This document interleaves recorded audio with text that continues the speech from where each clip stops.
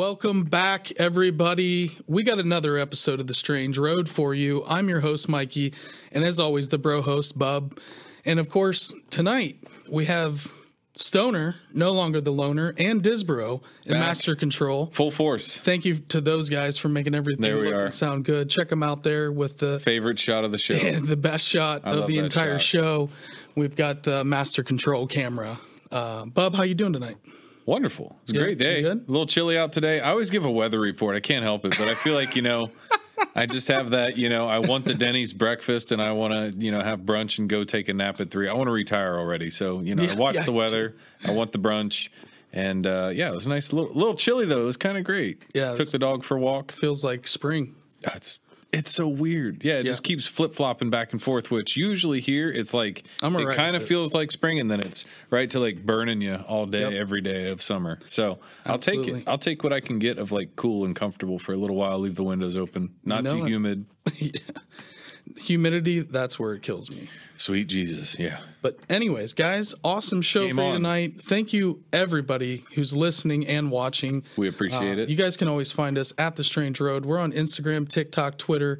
Check out The Strange Road Hitchhikers Facebook group. Absolutely. And share this video, share this episode. If you guys like what you see, like what you hear, spread the word. We're always trying to see who else we can reach out there in the world with The Strange. Yeah. And so if you guys like us, send us a 5-star review. Like the video, subscribe, and we are trying to put out top quality content for you guys every time, and we really, really appreciate the hell out of each and every one of you. And tonight we have a pretty awesome guest. I feel like we've already had kind of a podcast just with the pre-show chat. I'm already we're fired up. I try to start the show off empty, so I try not to read much Twitter or any news or headlines or anything strange coming out. I just bookmark them and keep them. So that way when I'm on, I can kind of like have that, all right, fill me up. All right, okay, that's too much. Yep. I can't think anymore. You've blown my mind. And we were talking for 15, 20 minutes already. I was like, God, might have to hit the pause button because I'm already like, I want to just take notes. Yeah. I love it. I love conversations like that. So I'm super excited. Yeah, we're stoked. And hey, let's get right into it. Dive in. We have a special guest tonight, everybody. Dennis Stone. He's the president of America's Stonehenge, which is a 4,000-year-old archaeological site in Salem, New Hampshire. Okay. Used to be called Mystery Hill. That's when I heard about it when I was a kid. Name fits the location. Yes. Early days of the internet, I remember coming across sites like Gunji Wop, Mystery Hill, and it's always been fascinating. There's a lot of different shows on whether it's history. A lot of shows have covered this place. A lot of people like the group which we love, Atlas Obscura, has done a piece, who did a piece with our friend Jim Bowser in the Temple of Tolerance. Oh, yeah. So those guys are great. And there's I think the secret's out, I think, worldwide about America's Stonehenge now. It's definitely gaining in popularity. A lot of people visit this place every year. Word of mouth. And so I want to bring in our guest, Dennis Stone. Dennis, how the heck are you, man? Well, I'm doing great. Thank you, Bub and Mikey. Thank you for having me on. Absolutely. Doing pretty good. Just recovering from a vacation right now. Yeah. and we'll get into that because you went to some, you were in our home state, and we'll definitely get into that. But first, I'd love to kind of get to know you, Dennis. How did you come across America's Stonehenge? And give us a little bit of backstory about yourself and how you got to where you are now. Yeah, so it's been in my family going back into the 1950s. I was born in 1954, so I guess that makes me 29 today. But I was about a year and a half old, and my dad was an AT&T Bell Labs engineer. His name was Robert Stone, and just prior to that, he had been in the Coast Guard, and he spent a lot of time up in Labrador, not far from where the Vikings landed. I always had an interest in the ancient past, Native Americans and, Columbus, the Vikings, that kind of thing. On a radio show back in 1955 on a Friday night in the summer, it was the biggest radio station in New England out of Boston. And the show was called Yankee Yarns. And he was just listening to it like he did every Friday night. He used to listen to it up in Labrador on the skip wave at night. So it's 10:30 a.m. on your dial, and you could pick it up at night. And this particular night, the subject was all about a place we call America's Stonehenge today, and he had never heard of it. And the host, actually, of the show was Alton Hall Blackington, a native of Maine, and he had already done 2 prior shows back in 1949, and I just discovered that recently. I got all the paperwork on that.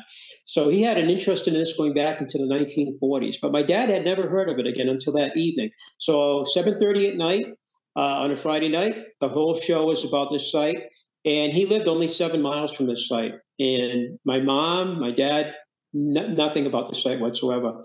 That week, he was at a barber shop having his hair done, and he picked up a magazine waiting for his turn. And in this magazine, he's flipping through it, and there's a whole feature with photographs of the same site. Oh, and he said and he was quite shocked by that, plus the coincidence, twice in a week, right? And he said to the barber, Warren Haywood, he said, "Hey, can I have this magazine?" And Warren was a barber and the owner of the shop. He goes, "Well, how old is that?" He goes, "Well, it's 3 years old." My dad goes, "It's been sitting here for 3 years. It's 1952.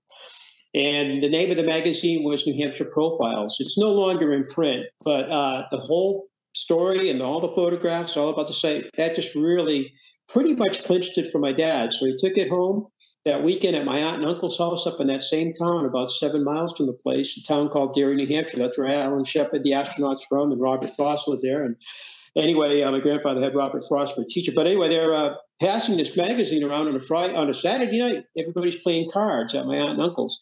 And he passed it around. There were about 10 people, as I mentioned, and nobody knew what it was until it got to my aunt and uncle, my mom's sister and her brother-in-law. And they looked at it and said, "Wait a minute, we were there in the 1930s. We used to bicycle down here when they were dating back in the mid-30s. So the next question for my dad is, "Can you find a place?" So that Sunday morning, the 4 of them drove around this area. It was not open to the public. There were no road signs. There was no Google Earth, nothing, or Google Maps, I should say. And they drove around for a while. Finally, my aunt and uncle spotted an old dirt road that looked familiar to them from 20 years prior. So they parked the car, they walked up about a half a mile, and there was the site. Man, it was surrounded by a big chain link fence that's still there today. It was put up by the first researcher back in the 1930s. And he actually climbed under the fence. The rest of them stayed outside. And that fence surrounds what we call the main site, about 1 acre, where most of the structures, but not all, are located. Barbed wire on top, and so you can't really climb over it, so he climbed under it, trespassing. He's trespassing. And the rest of them waited around outside for quite a while. They were trespassing too. Finally, he came out after probably, 45 minutes to an hour, whatever, and they're like waiting for him. And they said, "What do you think?" Because this place is amazing. I've never seen anything like this. It's astonishing, all the stonework, the structures and everything. And so the next one of the things he mentioned in my mind, he goes something like he'd like to get involved with the research, as if he didn't have enough to do.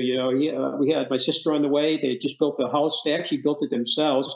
He was a new AT&T engineer and Bell Labs engineer. And so she said, "I think you got rocks in your head," my mom said. and I think he did, because after that, he eventually met the owner of the site. And before the show, you mentioned the Upton Chamber, Mm-hmm. and that was actually owned by the same guy, the same family that owned our site, Malcolm Pearson. Wow. And that's how Malcolm got involved with it. Yeah. So Malcolm, almost 100 years ago, when he was 16 years old, down in Upton, Massachusetts, the family bought this house, and the owner told Malcolm, "Hey, young man, there's I think he's called it a cellar, like a root cellar or a cellar hole out back or something like that." So Malcolm got quite curious as a 16-year-old when he went back and he saw that chamber, which is really an amazing structure. Mm-hmm. I have seen others in New England like that. I've seen others like that in Europe. Like I've been into Newgrange, and the interior is very similar. But in any event, that whet Malcolm's interest. And he died about 11 years ago, almost 100 years old. And that remained with him for his entire life, that interest. So my dad and Malcolm, they had to work out a deal over the next 3 years, from 1955 to 1958. And my dad had, in the meantime, started buying the property where the parking lot, the visitor center is. And Malcolm still controlled the 20 acres where most of the structures are located on top of the hill. And when we opened up in 1958, it was on the summer solstice, just another coincidence. We didn't know anything about the astronomical alignments. And it actually opened, you remember Mystery Hill, it actually opened up as the stone ruins in New Hampshire. And I only found that out a few years ago after my dad. I'm going through all the papers, thousands of pages, and it was incorporated as stone ruins in New Hampshire. And so that's the original name. And then it became Mystery Hill Caves in 1959. And in 1963, because the word caves denoted natural chambers, not man-made, the word caves was dropped. It became Mystery Hill in 1963. And in 1982, I was flying at the time, one of my first airlines. I was in Vermont, actually. And that's when they changed the name to America's Stonehenge. But 1959, the second year we opened, Saturday Evening Post did a whole feature on the site. And the gentleman that wrote the article referred to our place as the Stonehenge of America. So it was kind of a nickname, Yeah. And he said that not because of the astronomy, but because of the big stone slabs. Mm-hmm. There are about 50,000 megalithic sites in Western Europe, Stonehenge being the most famous. And I think that's the only one he knew about, or at least everybody knew about. So he used that. The astronomy at our site did not start until 1965. So there's a lot of funny coincidences, and things like that have happened over the year. But I was 18 months old when they first saw the site. Man, when we opened it up, I was 4 years old. And this year, we're going to have a 65th anniversary being open to the public. We'll have a cake, I think, on the summer solstice, which is coming up in about 9 days, I guess. Mm-hmm. We'll have to get the cake made. And next year, we have an anniversary because my dad didn't have enough to do with everything and trying to, run the place and work at AT&T and everything. He actually started a nonprofit group called New England Antiquities Research Association. He started it in our basement in 1964, and it will be the 60th anniversary of that next year. And that's a group that's a nonprofit group to research these structures. And back in those days, they probably knew of about maybe, I'm going to say probably under 100 structures. By 1968, I just read one of the journals from them. They mentioned 200 structures. Today, the number is about 800 sites from Quebec, Ontario, going down towards Virginia. These structures can be a single structure or it can be a multiple structure in a location.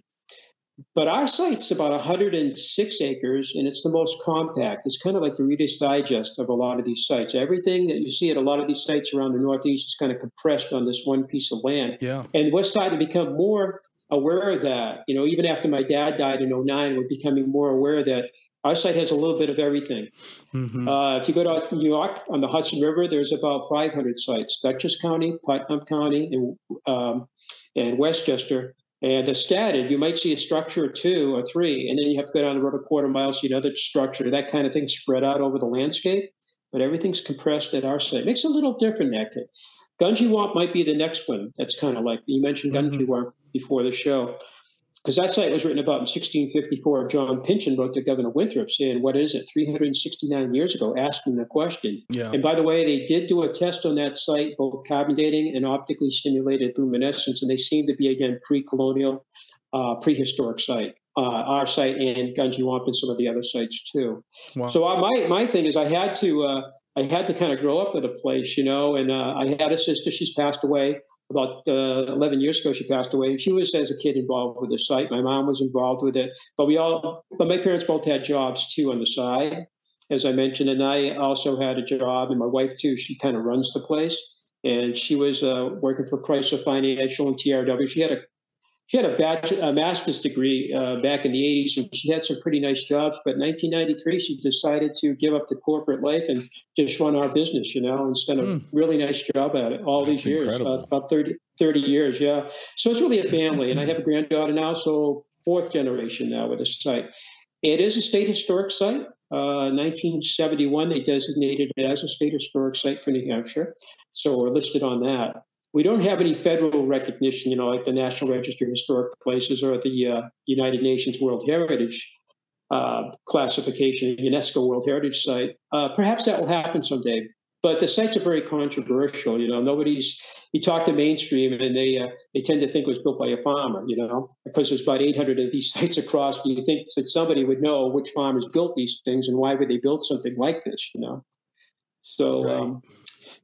So that's how I grew up. My last name is Stone, so it's probably preordained. Yeah, I don't get much choice of that. I was going to ask you about that. Yeah, I know. I stole your thunder.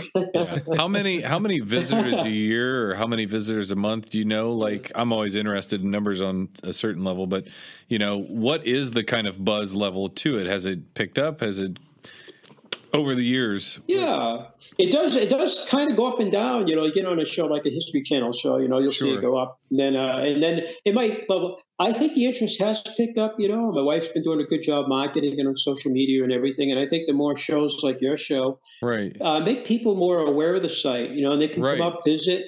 They can make up their own opinion what they think the site is. We don't try to tell people who built it. We really don't know. We don't try to persuade people. But we do tell them what we have for 12 carbon dating starting in 1967, what we have for the optically stimulated luminescence dating. Also, the astronomical alignments were surveyed from 73 to 1977. And that winter, going into 78, the data was sent to the Harvard-Smithsonian Center for Astrophysics in Cambridge, Massachusetts. And we have the name, I think it was Rosenbaum. I have to look the name up again. We have the name of the person that did the analysis. And what they said in the spring of 78, the reason it took 5 years to survey is we kind of paid this professional surveyor, Beverly Pearson Associates, and it was actually the son, Charlie Pearson. He's just retired from survey after all these years. His dad was a president, I believe, of the New England Surveyors Association. And they're a local survey and engineering group. We wanted to hire somebody very professional to go up and survey the walls and the alignments. We had to pay as we kind of went. So by 77, we did phase A. We didn't do the 110 acres. We did about 15 or 16 acres, which is on that diorama right there, as a matter of fact. Right. And what they said at Harvard is if these were used for astronomical purposes, they would work about 1800 BC, plus or minus a couple hundred years, due to the obliquity of the Earth. The Earth axis tilts. It's about a 41,000-year cycle. You have a precessional cycle, 25,920 years. But this is actually a tilt. So the alignments will be off a little today due to the Earth's tilt. And that agreed with our 1971, one of our 12 carbon datings. That was the 4,000-year-old date. It was actually 1800 BC plus or minus. It was the same date as the astronomical alignments would work. They seem to support each other. Maybe in the future we'll find there's a little bit of issues with that, but that's been 50 years that we get the results back, or 45 years we get the results back. So that was the Harvard-Smithsonian Center for Astrophysics in 1978. So we do think the site's an ancient, prehistoric site. Our thought is because of the amount of artifacts found on the site, we have found stone tools, utensils, possibly weapons on the site. We have them on display, but it was not a place of living, we don't think. It's probably a place of ceremony, maybe a place of burial. Perhaps people got married there. Maybe it was a pilgrimage place, and I was just at some of the mounds, as you mentioned on the intro, and some of those sites sound quite similar to ours. Not a place where people live. You don't find the middens, the trash. They were kept kind of clean, and people visited them, and they probably lived. Some might have lived nearby. Some may have traveled a distance, and they probably lived in hidewood or box, something that's perishable, and that makes it kind of harder to discover their locations. When we were in Ohio last week, we met an archaeologist and actually one of the national park people that are actually looking for the domicile sites. And they actually were doing shovel test pits at the site mound. And she gave us a full-blown explanation of what they're doing. And then we went to another mound, maybe the Hovenweep, mound group. And there was a person there. We took, Hovenweep Cultural Center. And we had a park ranger give us a tour, and they said the same thing. They were doing survey work there. They're looking for where the people live. And that's something they're doing because they never really discovered, some of their habitat places. Right. So that's what we need to do at our site too. The problem is I think some of the neighborhood is sitting on top of where the people lived, off the main site, probably off the main hill, Right. So the research continues here, Well, it sounds like you guys are not sitting still. It sounds like over the years you've been actively trying to at least figure out this mystery. I mean, Mystery Hill being one of its first names. Going back to some of the first folks that came across before your family inherited, what's some of the history before your father purchased the property, and what did they come up with and find, and did they think it was ancient? So actually, I mentioned Malcolm Pearson, and he's the one that actually inherited the site in 1950. His folks owned the Upton Chamber, but he inherited that from the first researcher, William Goodwin of Hartford, Connecticut. Malcolm was kind of like his right-hand man because Malcolm was quite young at the time. And Malcolm would actually drive Goodwin around. He'd actually pick him up, bring him up to maybe the Upton Chamber, maybe the Hopkinton Chamber, which is where the Boston Marathon starts. There's a chamber there. A couple other towns in that vicinity. And they got involved. Right. Right at the marathon, yeah. So, but yeah, so Malcolm, he was a professional photographer. You couldn't ask for anybody better because when he first came to the site on 1936, he introduced Goodwin to the site, basically, and they came up. He photographed right away. And we still have thousands of photographs. Some of them are negatives that have never been turned into prints, and we may do that.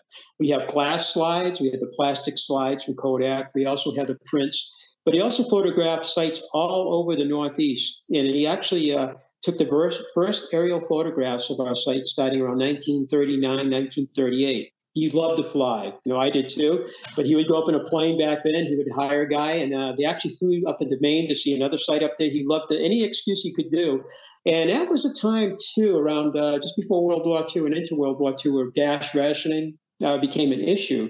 So they had to scrape the money together, and he hired the guy to fly him up. He thought it was better than driving. Maybe they could get avgas instead of gas-free car. I'm not sure, but it's in the book because the first guy that did research was William Goodwin, and Goodwin was of Hartford. He was a very interesting gentleman. His first cousin was J.P. Morgan, so they're the same family. Okay.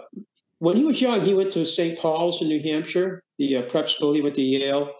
And he ended up getting his first job in Kansas in a bank. And then he moved out to Seattle, and he worked in administration for a mercantile company for a while. And then his family was big on insurance. Hartford, Connecticut, the insurance capital, where his family owned, I think it was Phoenix and Aetna, I think it was.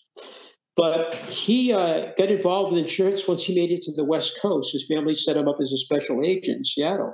And he got the office up and running, and he went up to the Yukon and panned for gold for a while, came back. The office was running so well, they promoted him, getting in his absence. And he moved to San Francisco, and he married his wife just before moving to Seattle, Mary Hood. And then he lived in San Francisco. They moved him to Columbus, Ohio, your neck of the woods. Yeah. Yeah. And the interesting thing about Goodwin, he left San Francisco just before the bad earthquake that occurred out there, I think 1906. He left then to go to Columbus. He was in Columbus for 15 years. He missed all that devastation. I can't imagine what type of insurance issues there would be, if he was he got out of there.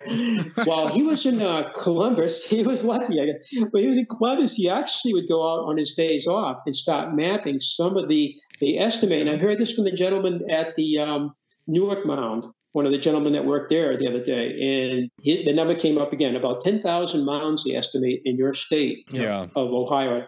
And that's just simply amazing. I tell our visitors, I've been telling them that for decades because I heard about it in the 90s, I think the numbers, maybe 5,000 in Indiana.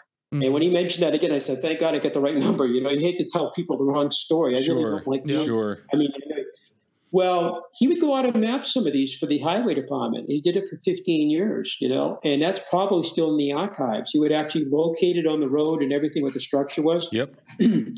Moved back to Hartford, 1931, he retired, and he was involved with the Wadsworth Athenaeum, a museum in Hartford. And he and J.P. Morgan, before Morgan died in 1913, put together early American furniture. He learned about I guess it was antique furniture while he was living in your state. And he took that knowledge back, and he actually would buy stuff and sell stuff, and he would give appraisals and all of that. That was one of his things he loved to do. But with J.P. Morgan, they put together. And recently I read in somewhere it came up, and I said, that's the collection. It's still there today. But Goodwin died in 1950. He wrote 4 books. He spent a lot of time down in Jamaica. His doctor told him to go there for his health. I guess that's not bad advice, He spent every winter down there. Yeah, Jamaica's great. Yeah, and he wrote 4 books, and one of them was all about the lure of gold. He wrote about where Columbus landed on his 4 voyages. And he was really, really involved with research of where Columbus landed. He was interested in all that. And when he came back in 1936, he heard about this site from a gentleman named Olaf Strandwell, who was actually on the West Coast and lived in Seattle, and he met him, I guess. And he took a trip out there. After all these years he had left Seattle, he went back and he's talking to him, and he's talking about these sites on the East Coast. So when Goodwin returned home, he met up with eventually with Malcolm Pearson, and then he saw the Hopton site, Acton site, the Upton site, and then Malcolm goes, "There's a site in North Salem, New Hampshire, you got to visit." And the following week, they all came up. I think 3 or 4 people. They had piled into the car, and they came up and they saw this site, and they were just blown away by it. And Goodwin actually, we have on a wall in our museum like a poster with Goodwin on it, and it has what he said about the site. And I can't repeat it. I can't repeat because I can't remember all the words, but it was so elegant. He was astonished. He was so astonished by the site, and he said it so nicely, like he's never seen anything like it. And he did a lot of traveling. He was well-traveled. He was well-versed, well-written. He did get a lot of lap later on because the methodology in the 30s for digging is not what it is today. Right. We made out meter squares, and they did it differently back then. So he was a man of his time. They did the best they could at the time. They didn't have carbon dating and all the modern techniques we have today. But so his idea was that the site was built by Irish monks. At first, he thought it was a Viking site. In fact, one of his books was called The Truth About Leif Erikson. That book came out in the early 40s. And he thought they landed in Portsmouth, New Hampshire, on the Piscataqua River, I think is where he thought that perhaps is where, Vinland was, But he thought when he saw the site, he goes, maybe the Vikings were so covered with debris, like my dad came in and had already been cleaned. A lot of it had been cleaned by the 1950s. A lot of debris, a lot of brush, trees, a little bit harder to see the site. There was no chain link fence around it. There was nothing, it was just a site in ruins, basically. Mm-hmm. But as they started working in 1937, he bought the land from a gentleman, I'm trying to think of the guy's name offhand, but I'll think of it in a minute. But he bought the land, and he bought 20 acres. And he put up a chain link fence around the site, as we mentioned earlier, to protect it. He put barbed wire facing inward. He didn't want people going in there taking artifacts out. And they kept it locked up during those days to keep it protected. And that chain link fence is still there today. It still looks like new. I've painted it a few times, but it's actually served its purpose very well. So he thought the Irish monks, after we uncovered the site, because, the Vikings lived in long houses, sword houses. Yeah. These are big stone structures with gigantic stone roofs. This really doesn't look like what he was aware of from the Vikings, So his theory kind of changed. It kind of morphed into the Irish quality monk, preceding the Vikings into the New World, being chased out of Europe, out of Iceland, out of Greenland, into Canada, and then down into New England was basically his theory. In fact, I'm just finishing up his book. I read it 50 years ago in the 70s, and I'm rereading it now, all these years later. It's kind of interesting. You pick up more the second time you read it. It's like, oh, that's interesting. Yeah. Absolutely. So, when he died, he willed the site to Malcolm, and then Malcolm's the gentleman that my dad dealt with, But before Goodwin, and he bought it from Fred Dustin, the Dustin family.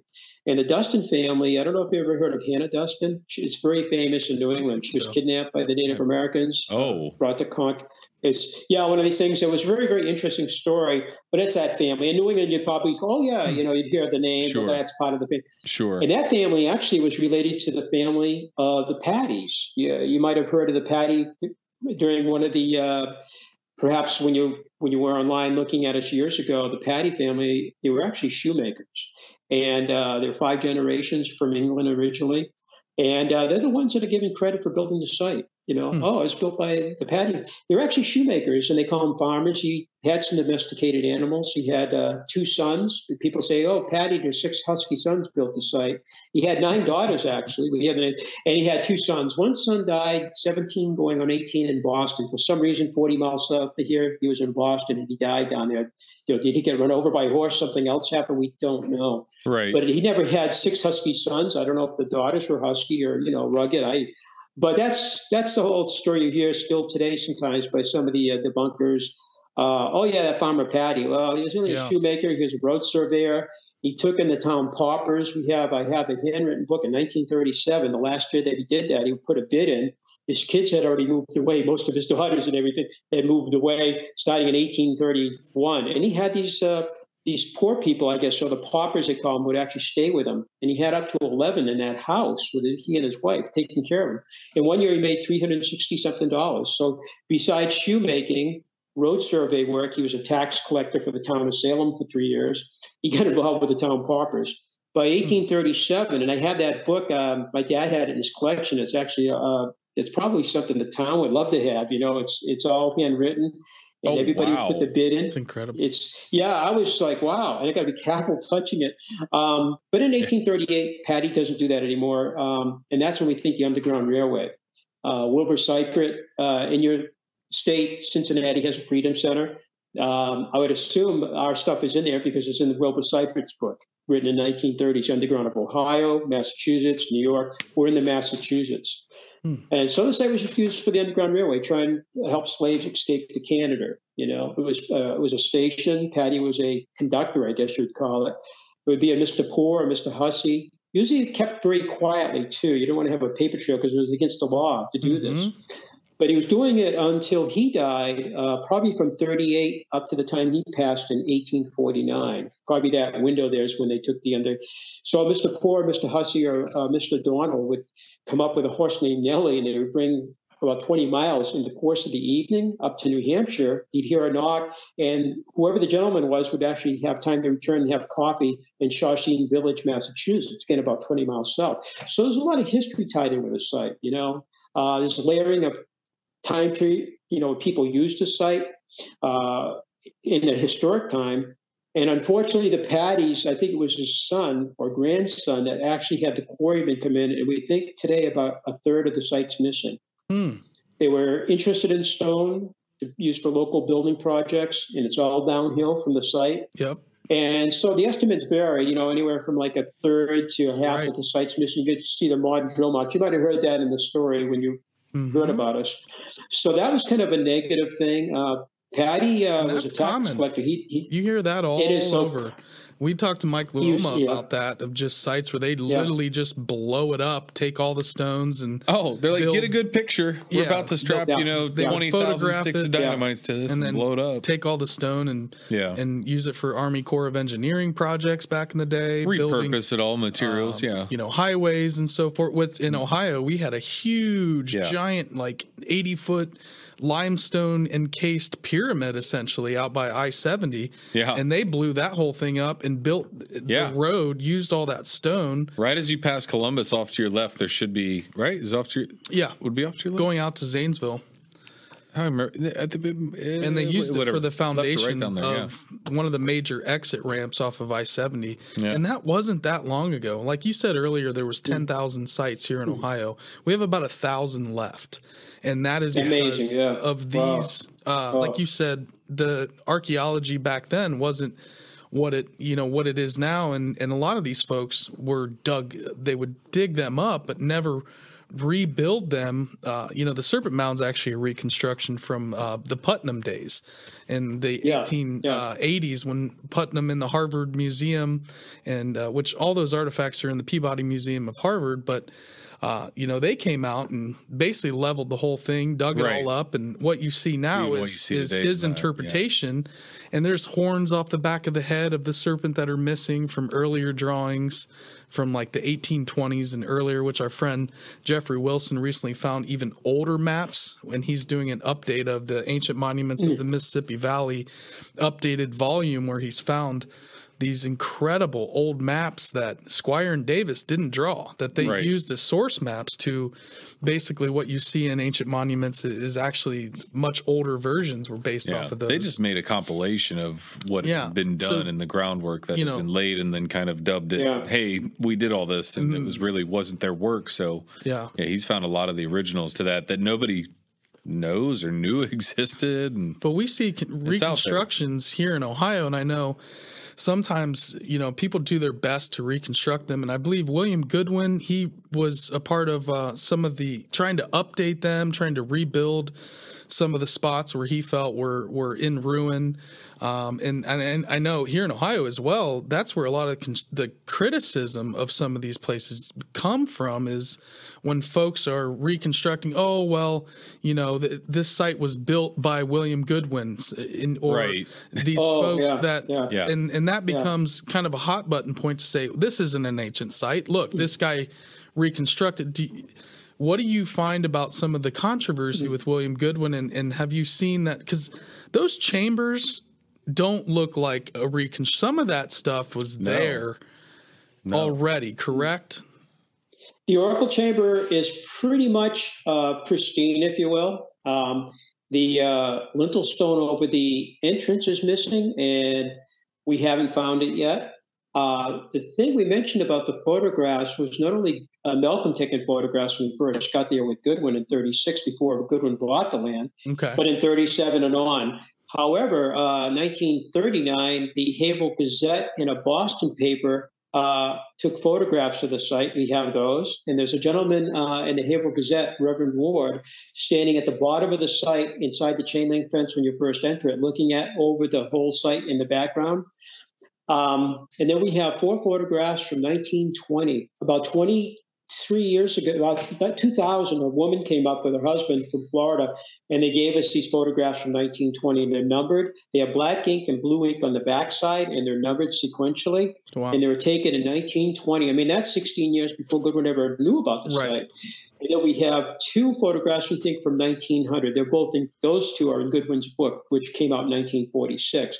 So we can kind of, you made an excellent point. That's one of the criticisms. I was talking to my wife about that, where you're looking at your mounds out there, because like you said, so many of them have been destroyed. And the ones you look at today, a number of them have, like the Serpent Mound, been partially restored. They've been dug into, but a couple of them, like we're at the Hoven Wheat Cultural Center, when I asked the National Park guide, I said, did this site somehow escape the plow, the plowing activity? And she says, actually, that was part of it. She goes, actually, what you see a lot of this around, you're looking around here, has been interpretive restoration and reconstruction. And I'm like, I thought maybe part of it was original. I thought, thank God they didn't destroy this particular one, but that one even suffered too.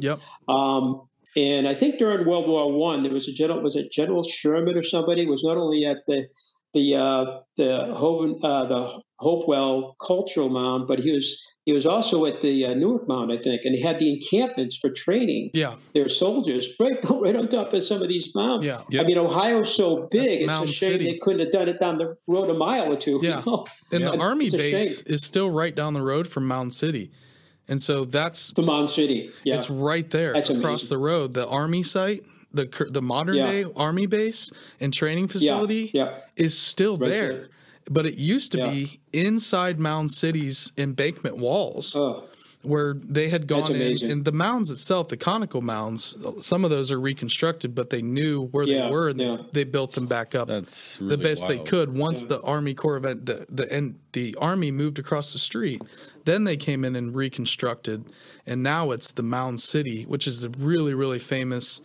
I mean, it looks like a mystical, ancient with multiple conical mounds and half moon henges, and it's all in one spot. But you mentioned the Newark Mound and the Great Circle, and being able to see it, flying above it, because it's the size of the base of the pyramid. And so you have a lot of these. They used to have state fairs inside there.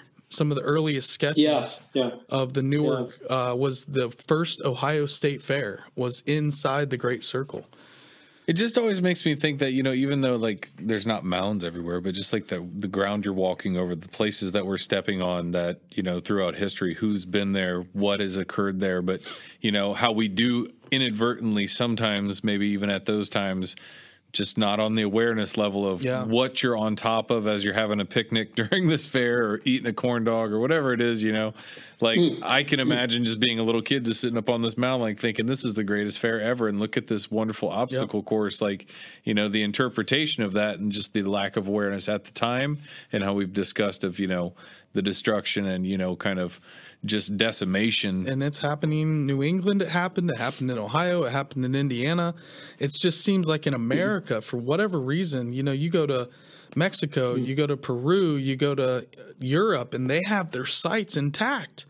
Our sites are not the percentage of pristine sites we have here compared to other. That's why we don't get the recognition in America. I always just thought America was really boring and nothing happened here. We never really, honestly, I'm not joking. Because again, the way it's kind of scripted out is like, Columbus discovered it, and before that, there was nothing. Yeah, nothing. Literally, it's wild as thought.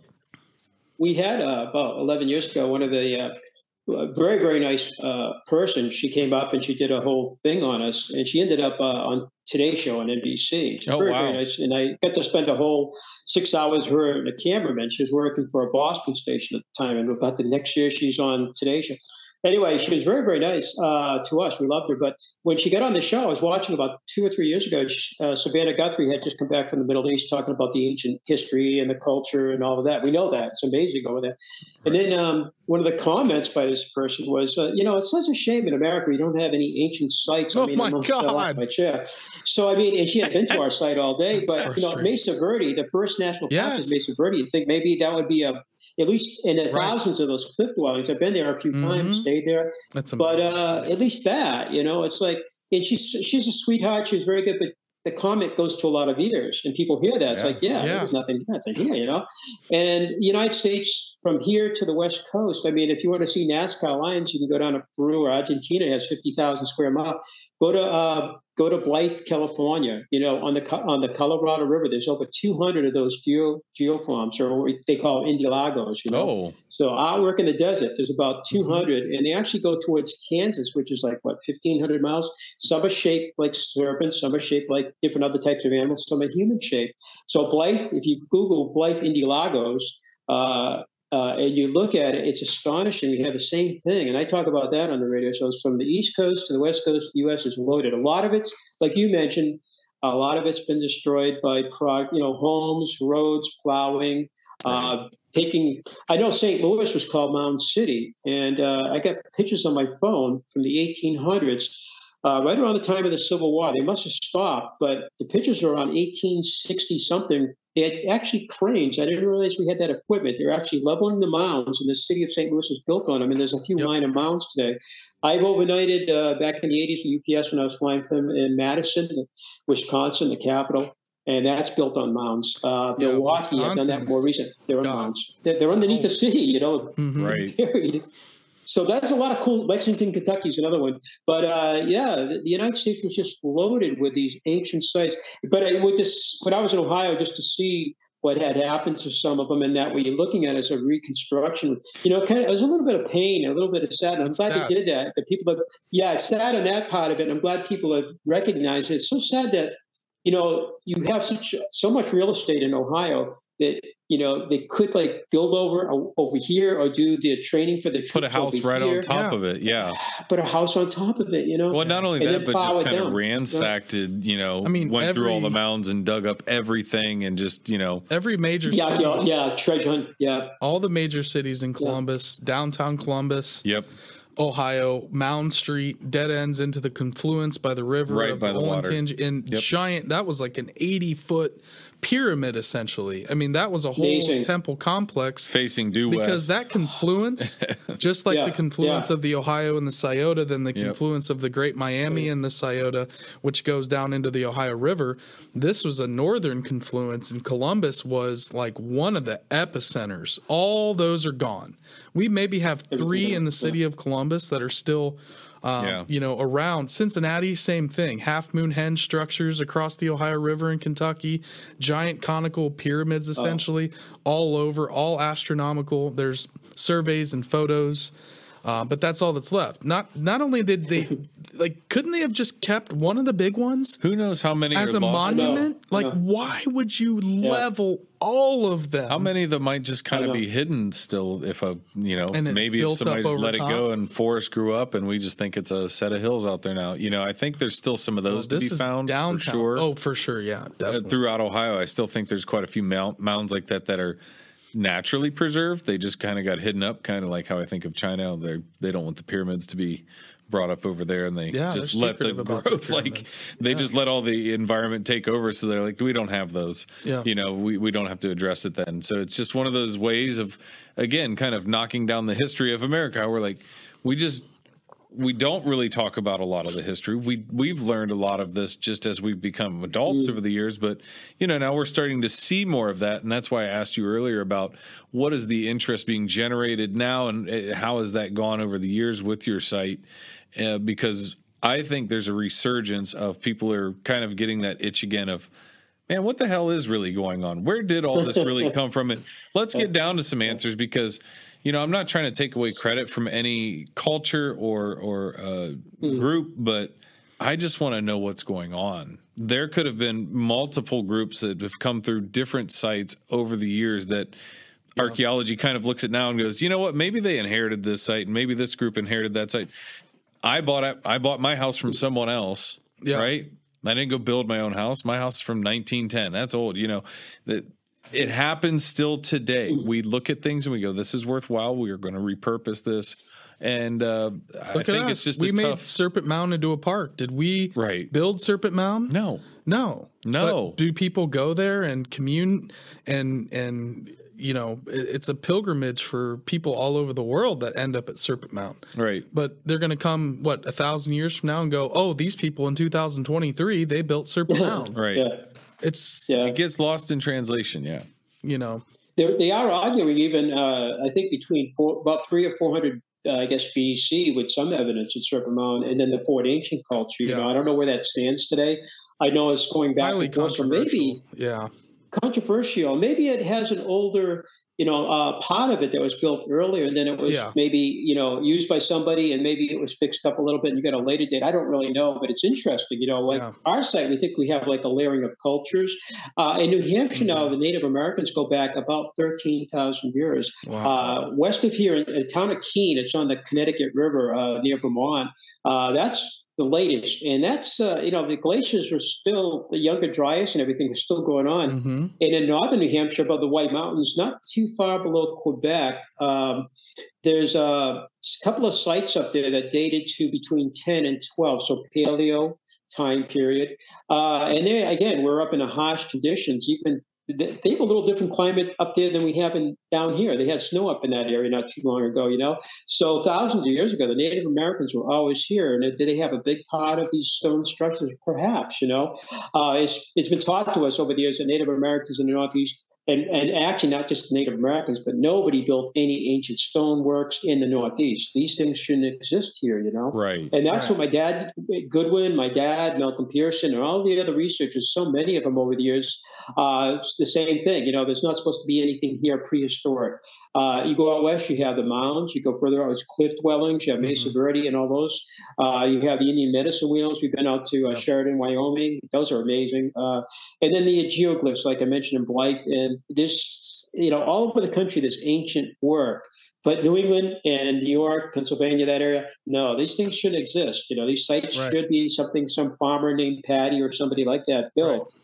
That's such an illogical thought, though. It's such an illogical thought. It doesn't make any sense. Like, why do you think biased too? I think. Why do you think they've gone so hard? If they were here for 13,000 years, we haven't been here for 1,000 years yet.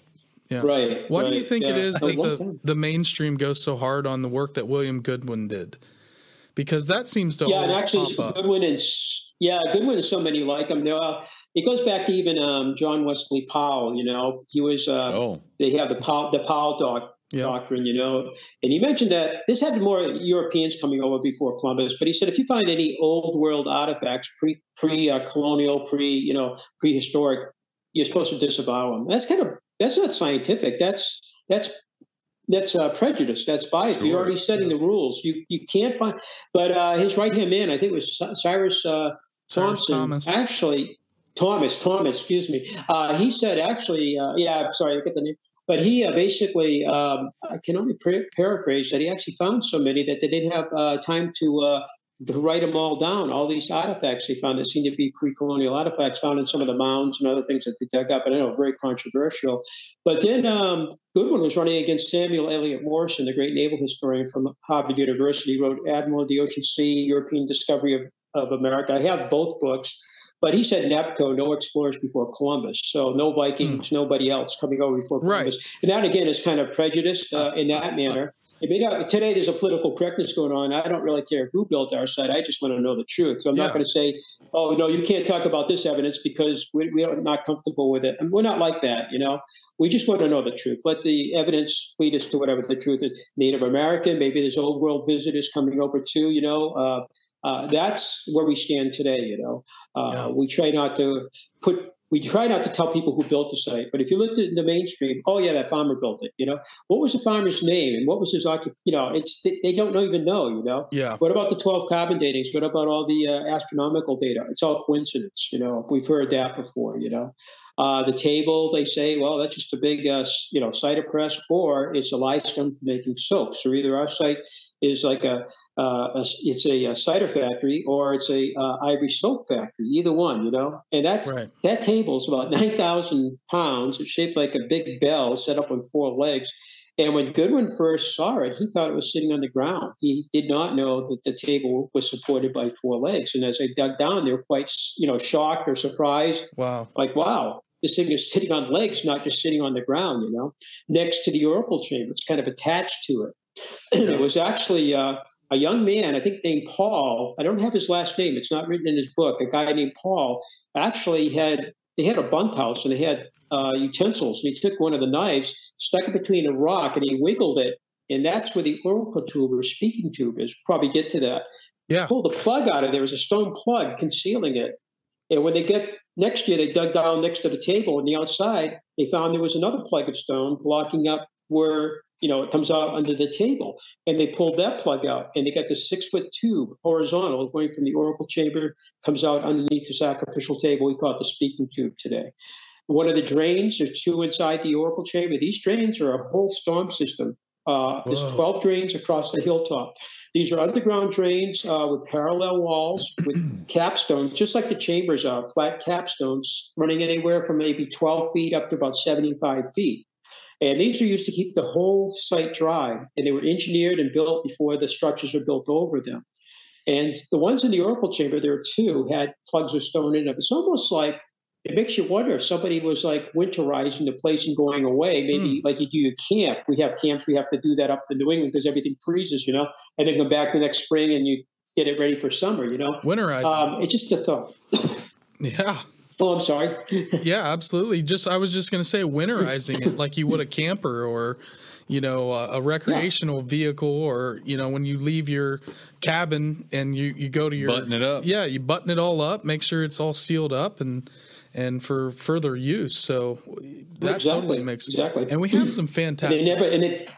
And then they never came back, whoever they were, So the site, it's kind of complex. I mean, it has a whole network of underground drains. We are going to run more ground penetration radar. We've been using it since the 90s. In fact, one of the pieces of equipment was made down the road a quarter of a mile away from us, geophysical survey system. So they were using it on our site in the 90s, and then they moved downtown Salem, and now they're over in Nashville, New Hampshire. Okay. So we kind of lost them. But they were bringing people in, customers from all over the world to demonstrate it, and they were using our site to demonstrate the radar with our archaeologist. Our archaeologist was with us for 32 years, and she's retired. She's in her 80s. She was a president of the New Hampshire Archaeological Society, kind of mainstream. Somebody twisted her ear back in '89, the year my son was born, and she came in, and she basically really never left us. So she was thinking outside the box. She was hearing some colleagues, it's a crazy place up there. Some farmer built it. It's not worth your time. Work on legitimate sites, that kind of thing. Mm-hmm. Sure. But also her last name was the same name as our state archaeologist who retired a number of years ago. And he, 40 years ago, actually, again, just like, and they're not related. Everybody thinks they're married. But he worked for the state of New Hampshire, and he was a doctor of archaeology. He worked on 3 projects 40 years ago on our site. And he actually was a lithic specialist, how tools are made, stone tools, utensils, weapons. And he was working on our site with one of our former archaeologists who just passed away in 2016. He was with us since 1978. He joined us. So he was with us for many, many years, almost 40 years, I guess. And they worked together. And basically what our archaeologists saw was that these big slabs of stone, whether it's a monolith, a roof slab, the sacrificial table, any of the other stones that are used for like wall slabs, you call them orthostats, they seem to be shaped. And they're all shaped using a technique called percussion flaking, striking stone against stone, like making an arrowhead, a point, or stone shovel. Actually, we have one of those at our site we found. The edges of it all serrated. And in 1981, he told our staff, look for stones out in the woods that may have been quarried propped up. Perhaps the edge of it's serrated. Look for these. Maybe these are stones that are being prepared to be used for building purposes, but never made it to the main site or wherever they wanted it. Right. And a woman named Mary, one of our staff in 1982, sat down on the rock about 500 feet from the main site, not too far from the North Stone. And she's sitting there, and she notices the stone's tilted, and she's looking down at the edge of it, and she can see a little dimpling in it. And she go, wow. She looked underneath it, and it was raised with a small stone, like a field stone, maybe a foot across or whatever it is, supporting it up. So she brought it to the attention of our archaeologist. He was quite excited about that. And the next year, in '83, he had the doctor, his name is Dr. Gary Hume, come down and observed the whole thing. And they dug down, they found all the flakes of little stones just above the bedrock below where somebody had been striking it. They didn't find the hammerstone in that case. We have found hammerstones elsewhere. Wow. Today, so he actually, Dr. Gary Hume actually said basically that these big slabs of stone were actually quarried. They actually worked a fissure crack in the bedrock. They raised the stone up, they propped it, and then they would be striking it with a hammerstone. And it's the same technique used on making an arrowhead or other point, but on a much larger scale. Sure. So it's percussion. It's a Stone Age technology. Yeah. So here's an outsider saying that about the way the stones were shaped. And by the late 80s, our archaeologists had identified in the 15 acres on that diorama about 300 of these slabs of stone that were once bedrock that had been separated, and then they had some dressing or what we call shaping using percussion flaking. And they're put in the walls either as monoliths, they're put in orthostats. We have a lot of big slabs stood on their end in the walls. And that's one thing my dad noticed back in the 50s going, farmers use field stones. The walls are fairly straight with some exceptions. These walls twist, turn, and bend, even though the woods was pretty thick back then. We've opened it up a lot since then. And they have all these not only standing stones, but stones that are actually set on their edge. And these stones could be several feet long and a few feet high, just stood on their edge in those stone walls. And one of the chambers called the East-West chamber, they actually used those same type of slabs to be a wall with a roof slab on top inside the main site. So those are orthostats, either with the structure or just in the stone wall. And again, farmers, they built 240,000 miles of walls in New England. I've been told that's the most of anywhere in the world. They go from here to the moon with the New England wall building, and that's all historic. Sweet Jesus. But when you look at crazy. That's a lot of walls. A lot of walls. I went to Ireland. I thought they had a lot of walls in Ireland. Jeez. But farmers, they did it for field clearing, for boundaries, stock fences, maybe all three. Our walls, they just don't look like that. Root cellars. I mean, they built walls for everything. Yeah, exactly. They built walls for everything. Barns, carriage house, fountain, whatever. But these walls really, even Goodwin kind of looked at them, although he didn't own part of that property where some of the walls were. And same with Malcolm when he inherited that 20 acres. My dad ended up during the 50s, 60s, and early 70s, about 50 years ago, I think is when he purchased the last piece of property to buy the entire hill. So about 110 acres of land. And that's good because these walls are all over the 110 acres. But when I retired in 2016, we started finding some interesting walls, and I spotted my first one about 27 feet long, and it was on a ridge of bedrock running along it. And I'm like, oh, that's kind of interesting. It doesn't go anywhere. It's only, a very short distance it runs. One of it seemed to have like a slab that looked like a head, and then I looked, the body, what I thought could be a body behind it tapered down to a flat square with rounded corners, kind of a rectangle. I shouldn't say square stone. It was a rectangular stone. And as I looked at it, I said, am I looking at a serpent? And I stared at it. I walked around the whole thing, and it really was blowing my mind. I had been out in the woods going by that many, many times to my dad's house. He lived in the north side of the property, and I went by there so many times. And this is about 60 feet off the trail. We use those trails for snowshoeing, by the way, in the wintertime. And I walked over to it. I got off my ATV that day, and I looked at it, and maybe the sun hit it just right. And I'm like, I think I have a serpent wall, but I have no frame of reference. I don't know anything about walls shaped like snakes anywhere, Yeah. And that spring, I found a couple more. Then I had, I don't know, Scott Walters from America on Earth and Alan Butler from England with their wives. And we had a big entourage, and I actually showed them some of these. And they were calling like, one of them shaped like a big S, 140 feet long, and has a triangular head, just like a big S. That might be one of the photographs. I'm like, and that, a couple others, and they're like, I think you're onto something.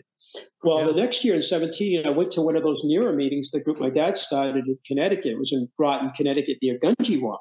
And they're having a meeting there. And one of the speakers was a gentleman that was from North Stonington, down about 10 miles away, Connecticut. He was a book writer about New England fishing villages. He's also a photographer. And he had been there for 30 years, and he's looking at the town with all these walls and structures, standing stones. And he's been told these are all colonial, all farmers' constructions. And it's very treacherous terrain in North Stonington. It's rocky. It's hilly, it's swampy, and the soil isn't very arable for growing. You could graze some animals there, I guess. But he said, I don't think it's the farmers. What would they use them for, So he wrote the book called Ceremonial Stonework. And before he spoke, I picked up this book, never saw it before, and I'm looking at the back page. 8,000 structures, 270 photographs, 25 categories of structures. And I'm like, is this all of the Northeast? I'm trying to find out. Right. I'm getting kind of like excited. And I'm like, oh my God, this is North Stonington. And my dad was really into this. And I don't think he ever mentioned North Stonington. Moodus, Connecticut, Danbury, Connecticut, Gunjiwap, Thompson, all these other places, but never North Stonington. Turns out the whole town is about 35,000 acres. It's just covered with these structures all over the place.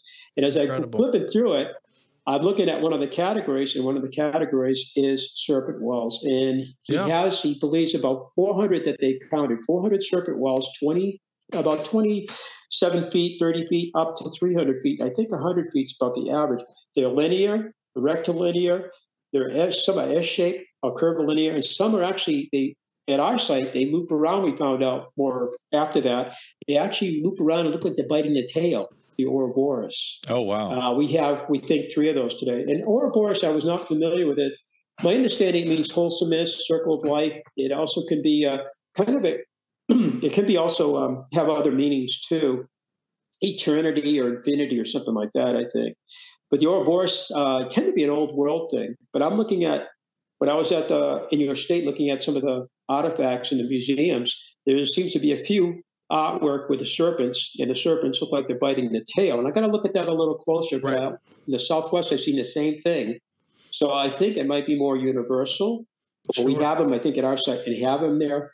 After that, after he spoke, I was just blown away by his presentation. A woman from Colorado, from Denver, was speaking with her 2 male colleagues. She didn't fly out to the meeting; she did it by Skype. We sat in the back of about 100 people, and I wish she was there. I wanted to talk to her because she's showing the same stonework he showed in the hour before. Standing stones, cairns, chambered cairns, linear cairns, also D-shaped wall, like the letter delta. And we have one at our site. And on that diorama, I think it's kind of almost out of the picture, but at the bottom, there is a D-shaped wall. And I noticed that when I did that diorama, I built that in college back in 1977, 78 during the winter. Is it the one that's the bottom left there of it? Let's see. Yeah. So my phone is so small, it's hard for me to see it. But yeah, I think it's in the bottom. It's kind of a D-shaped wall. Yep, and I noticed it 45 years ago. Well, he has those in North Stonington, and then she's showing her D-shaped walls out. And this is east of Denver. It's kind of below Nebraska, and she gives the county. We had been out there a few times, and I've never seen any of that stuff. Yeah. And next, she starts to show her serpentine walls out there. And one of them had the same triangular head as one of our. Today we have 14, we think, at our hilltop. Wow. 14 serpent walls. That's incredible. The shortest one being 27 feet. They have a head, a body, and tail. The longest one, we believe, is the watch house. And I think on that diagram, I have updated it in the last 2 years. The pink or kind of reddish wall that goes around the outside, that starts at the watch house. It's a satellite chamber. Goodwin was doing work in it, looking at it, very interested in that chamber. That chamber has a lot more interesting facts about it. It's kind of a multifunctional chamber. And it's to the bottom right of the picture. I think there's a number on it. It's right at the corner in the bottom right. And I think there's a number next to it, which I can't see on my phone, obviously. But so watch house. This goes over how many acres? This entire picture so that, we're looking at? You're looking at where the red wall is that loops around is about 15 acres, and the diorama might have like 16 acres. Is a little bit outside of that, of the 110 acres. Wow. So there's a lot that's not showing, and because in the 70s when I made that, it's a 1:20 scale, and it's three-dimensional. I used a magic lantern to create that while I was in college, Gotcha. And that's when we did the survey from 73 to 77. Okay. Because that was phase one. The other 90 acres have amazing stuff on it, too. It's just not on that diorama. There's more serpentine walls. And I'll get into the other thing, too. Yeah. But the Watch House actually is a glacial boulder. There are 50 structures like that in the Northeast. A glacial boulder with a structure built on the left side of it. So as you're looking at it, you see a glacial boulder on the right and a chamber on the left. The Gungeon Wamp has one of those. Mm-hmm.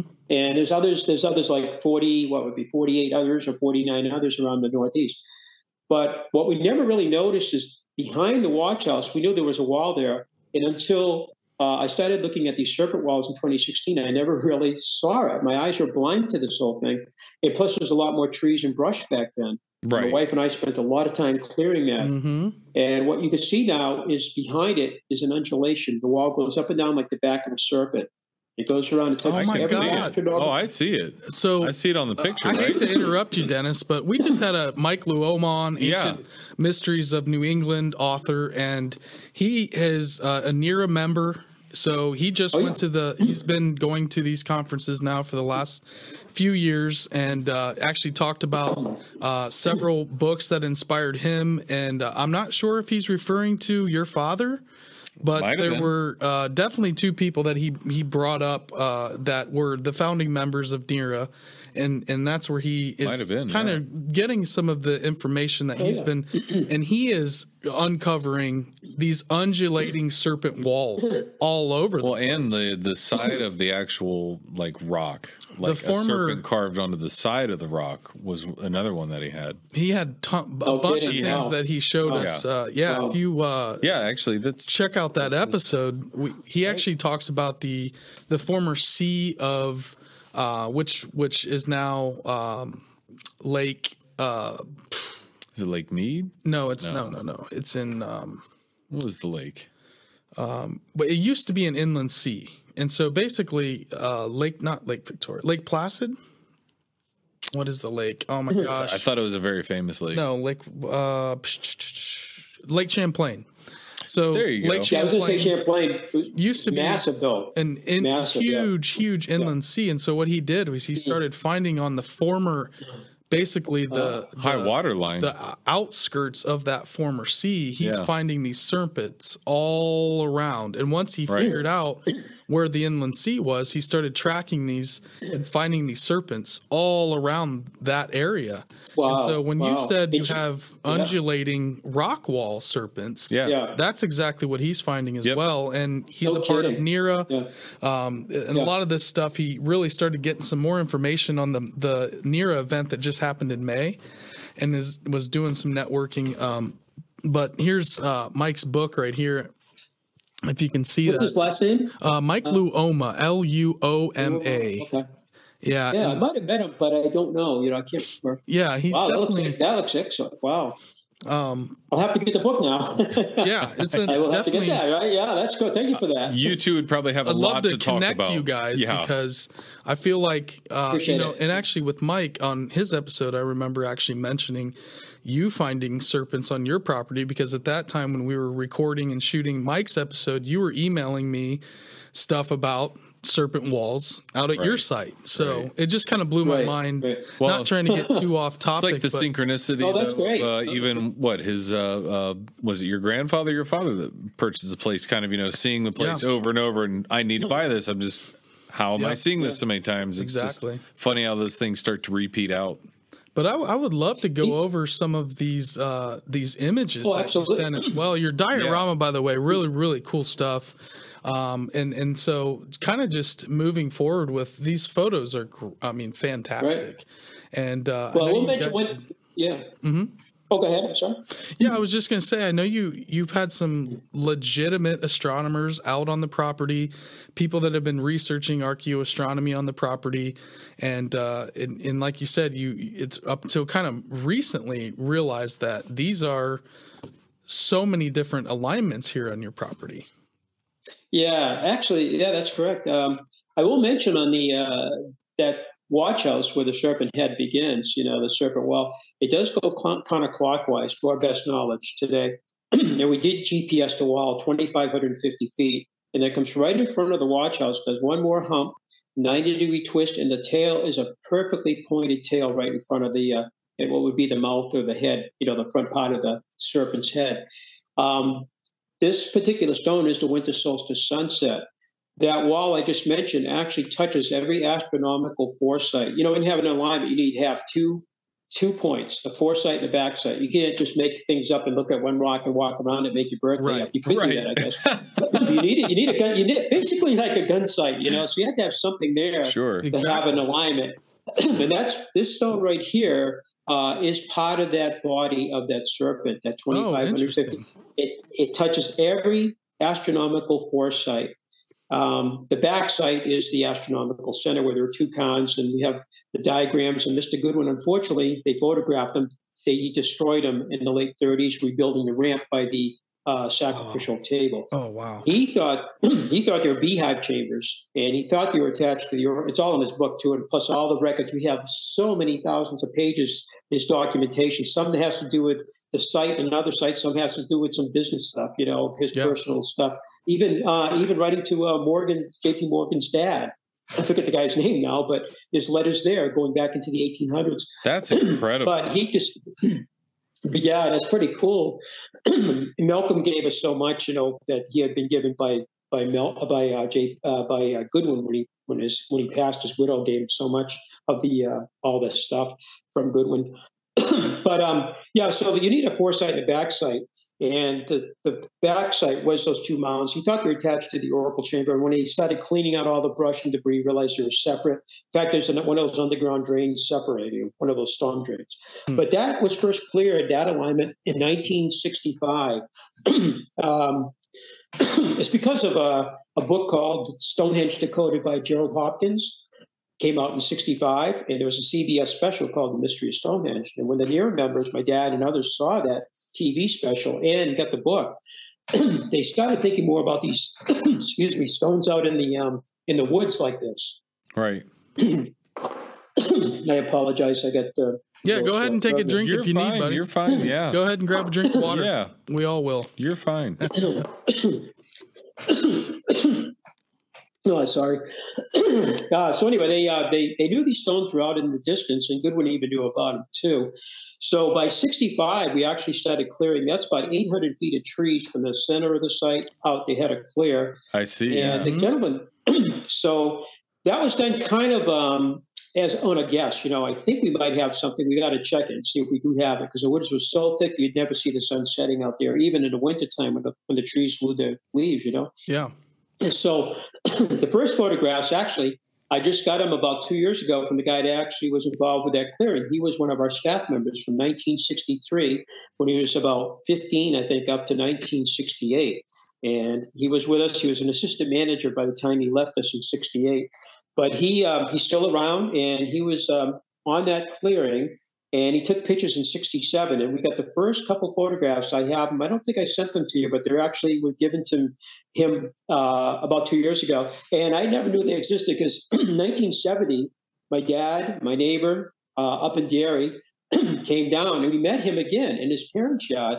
And he had built a wooden snowmobile out of parts from a Polaris, and he actually put this thing together, and he actually broke the trail from his parents' house, which is abutting our property, a half a mile or so up to the main site. And he broke the trail. We got up there, and I saw my very first sunset. It was on that stone in 1970. And until 2 years ago, I thought that was the first. Then he slips me these two photographs he took in 67, and there were cirrus clouds, and you could see the bright part of the sun over that stone. You couldn't really see the ore because of the cirrus clouds, but you could see the light setting right on it in both these photographs. Wow. He's an interesting guy. He went into when he came up in 1970, he was working on the USS Nimitz. He was putting the two nuclear reactors. He's a nuclear engineer, very smart guy. He graduated top of his class. He was putting the reactors, and the Nimitz still going out there today, the TikTok, right. With David Fravor. Yep. By the way, David Fravor lives about 5 miles from here. He's from Ohio. He was in San Diego. What? He moved to New Hampshire, and he's living right down the street. So I'm hoping he'll visit us, because I would talk flying and UFOs with him all day. But anyway, can we be there when that happens? Dennis, hold on, Dennis. Pause. Holy cow. I think you just broke me.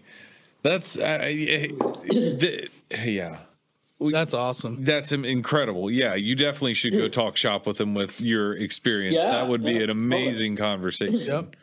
I will mention that the engineer who put his reactors on his aircraft carrier is a guy that worked for us as a kid. And so he was working on that in Newport News, Virginia, and he drove up in his bug-eye 1958 Triumph, came up, met us, his wooden snowmobile, and he broke the trail. We went up and saw all of that. And I've been in correspondence with him. He actually ended up, the end of his career, working in Japan. He was in France working in the nuclear industry too, as well as over here. But when Fukushima went up, he was working at Westinghouse. He was one of the 5 people from Westinghouse. He was the last one on that team actually working on the Fukushima thing. About 10 or 11 years ago, right after that, maybe a year or so, he actually went back, I think, to Charlotte, North Carolina, and he retired. So he's got a place in Maine on an island, and he also lives in France in the winter. He just got back from France. He's going to come down, and he hasn't seen an alignment there since 1970. So he promises me, I hope he does, to see in the summer solstice. So a lot of cool stuff like that, so cool. Kind of a strange stuff like that. But anyway, he opened that clearing up, and after that, we began opening up more of the clearings, and today we think we have 50. Look how beautiful that image is of the final glimpse of the winter solstice. And I'll just say that's one of the things that's missing at Serpent Mound and the places in Ohio is the Ohio History Connection refuses to clear the brush. They don't want them to be highlighted. Actually even accept that they are alignments, like the Main Street, even though that there's been endless amounts of research, and the Dowsing Association in the 80s discovered the summer solstice sunset and some of those. Oh, they did. And since then, the equinox, moonrise, and moonset, and I mean, there's so many alignments, but you can't see anything from them. But there's trees everywhere. Our friend Jeffrey Wilson flies the drone above for the summer solstice celebration every year and sends it into basically their speaker tent, so everybody from the drone can actually watch the summer solstice sunset. And so that's the only way to see it is from a drone. Now, you guys are way ahead of the curve, and I think this is exactly what needs to happen at sites here in Ohio is they got to start clearing some of this brush away. If you look at the early drawings of Serpent Mound, there's no big giant trees. I mean, you were just there. No. You see those giant trees all over, and you just can't see any of these sunsets and sunrises. It's sad. I had heard that before I got there, and I had heard also that these trees were planted back, 80 or 90 years ago. And we love trees, but you do have to sometimes thin them so you can see. And I heard there was a reluctance on the, I guess it was Ohio Connection to do that, which is a shame. They're trying to get it as a UNESCO World Heritage Site along with the others in Ohio, which I think is wonderful, but they really need to. I think sometimes people they don't understand. They study maybe archaeology or history or prehistory, but astronomy is foreign to them, so they don't even want to wrap their mind, or they can't get their mind wrapped around it. You need to open up an alignment, right? You need all these different groups and specialty sciences. That's when you get the magic. That's when you actually get it's like somebody that walks in and goes. And can see the problem right away, the solution, right? Because they are coming from a different perspective. I always think of Robert Schoch and the Sphinx and his geological survey of it versus what the archaeologists say. And he's like, look, you can have your theory. Here's the actual dates. Do with it what you will. Right. It's at least 12,200 years old. Yeah. I love Oh, by the way. I think he's wonderful. I've been talking. I actually Facebooked his friend, his wife, and his wife has been really nice. We've been talking. I've been sending him the photographs you see. Oh, amazing! He was aware of our site. She did not know the extent of the site. Then she gave me his email. He emailed me back. I wanted to talk to him for years. Wow, that's they're supposed to. They're threatening. They're both threatening to visit us this summer. I don't know when. And they're only down the road about 40 miles, but they are, as she said and he said, broke my brain again. Lectures. They're all over the country doing lectures. But he does want to come in and spend some time. time, and I would love to meet both of them. All right, this is a shot in the dark. This is a shot in the dark, and I just have to know this because if you do know Michael Cremo, I just need to know that, and then we can move on. But if I've seen him on TV. Yeah, in his books and everything. Yeah. But you're not in connection with him as well. Can you fix this up? No, I was wondering the same.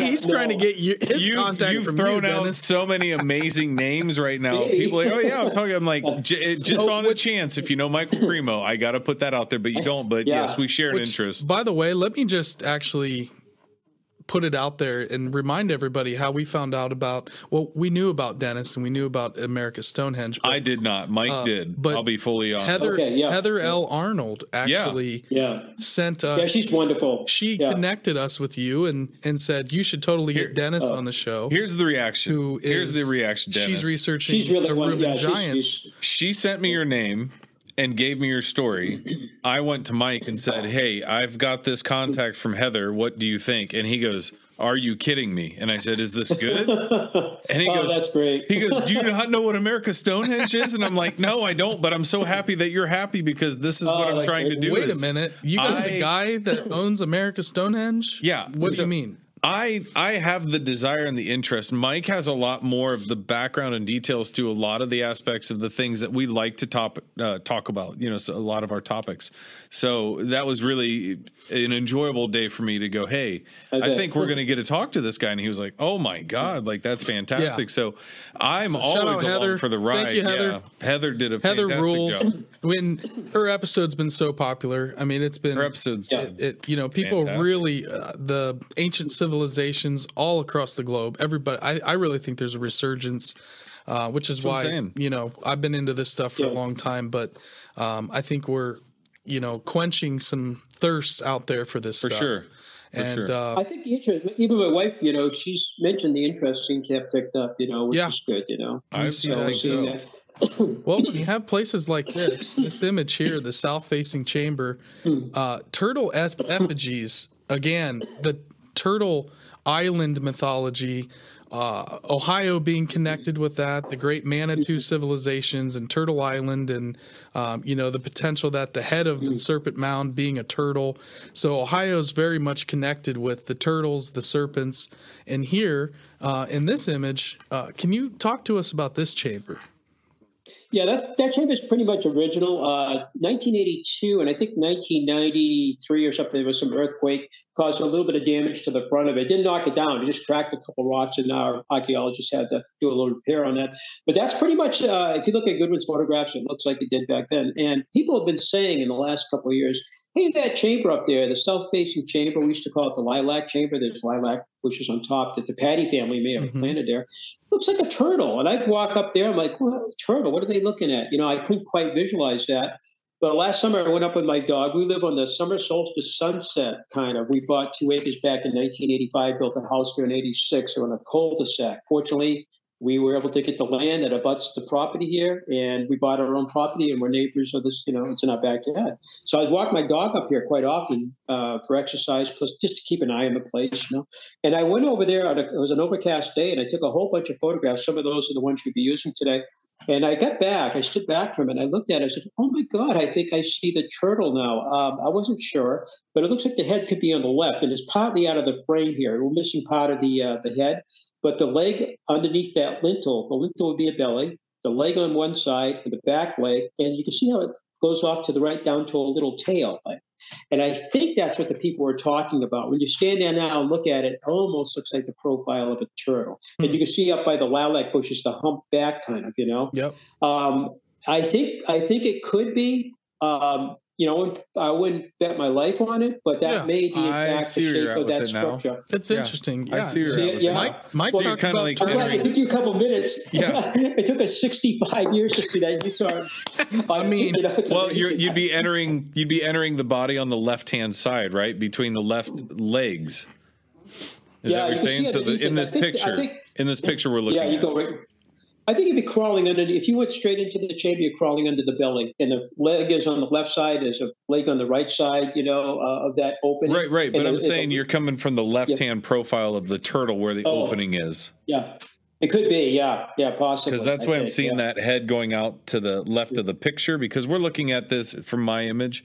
We're looking at a profile of the turtle. From its left, its head is going off to the left and its back is going to the right. Yeah. So that little nub is the tail with the moss and the grass and the green stuff growing on top of it. I think so. I could go with that being a turtle from that. And you're entering this turtle. How crazy of a thought is that too? You're entering this turtle. We keep finding more and more things here that kind of in front of us that we haven't seen. I mean, the 14 serpents, that particular, possibly a turtle effigy. Yeah. Now, you're actually standing on that picture, looking kind of south towards the sacrificial table. You see a monolith on this side of it, and further, you can see another monolith on the other side of the table. Right. Some people have different theories what they might be, like a male and female. I've been to Avebury, and they have the West Canada Avenue, and they had the monoliths. Some of them are missing today, but the thin ones were the males, and the wider hip ones were the females. It's a sacred way. That's an interpretation. We don't know what the ancient people thought. But that's a table right there. About 9 feet, roughly 6 feet. There's a deep groove on the top of it. Recently, we found out that the groove actually is not a rectangle. It's a trapezoid in shape. It's 9 inches shorter. And I think the next photograph you'll show, looking down at the table, it almost looks rectangular. And everywhere you read, the rectangular groove on the table, it's a very deep groove. It's a wide groove. If you have a limestone, it's usually a circular groove. It's very small, enough for maybe there you are, looking down at it now. Exactly. You can still see the monolith on the left, and you can see the table with the monolith on the right. You're standing on the platform, and the platform is probably where, if it was used for ceremonial purposes, people could stand and look down. But the groove itself is actually a trapezoid in shape. We've been doing LiDAR. We're using a handheld LiDAR. It's a $50,000 unit. The guy's from Connecticut, and he called me 3 years ago and wondered if he could do maybe 15 acres of the site. I said, come on up. Yeah. He had just purchased that unit made in Florida. And we had the U.S., I think, finished their drone work over, the LiDAR work over the United States, I think in 2018 is my understanding. And we have some of the imaging from about 10 years ago, and the resolution wasn't too good. We blew these LiDAR pictures up, and you can see some of the walls on our property. They're all fuzzy, very, very, no fidelity to it. Yeah, pixelated. Well, this particular unit was $50,000, and it basically puts out 300,000 points per second. Each square meter is 150,000 points. And he said the drones were about 400 to 800, and airborne was less than that. So this is really high fidelity. He bought a supercomputer. The software is from Montreal, and he did the 15 acres, basically my diorama, again, what we surveyed back in the 70s. And you can see down to about a centimeter or two. You can actually have something that small and actually figure maybe a penny or a quarter. You can actually kind of make it out. You can actually go into space with this. You can go, it's just amazing what you can do. He spent 600 hours with a supercomputer. Again, the software from Montreal. It took him 600 hours to process the data. And he's been doing other sites on the East Coast, from New Hampshire all the way down to Pennsylvania. I think he did the Newport Tower. That was amazing. And then he might have done some Gunchie work too, but sites in Pennsylvania too, And is that available? What we know is, what's that? Have they released that data yet? Have you guys released that data? Yeah, actually, he gave us the hard drive on that, and I have sent you a couple pictures. One of them was of the Watch House LiDAR image, and the other one was a side image, and you can see the serpent beautifully in that.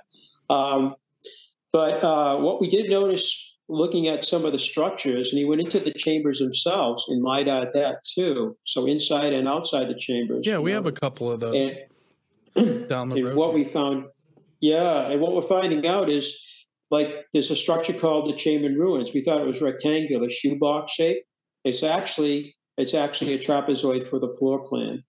The Paddy Chamber, named after the Paddies but not built by the Paddies, is a structure on the east side of what we call the courtyard, which is where the Paddies built a wooden house over, used it for a cellar hole. Both the chamber, which has a stone roof, just like the other one, is trapezoid on its floor plan. Where the Paddies built their 20 by 40 roughly, it's kind of a standard sized house for around the late 1700s, early 1800s.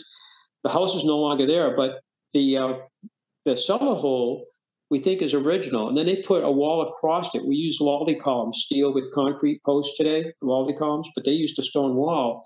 But the original walls, and you can see it in his LiDAR, is trapezoid in shape.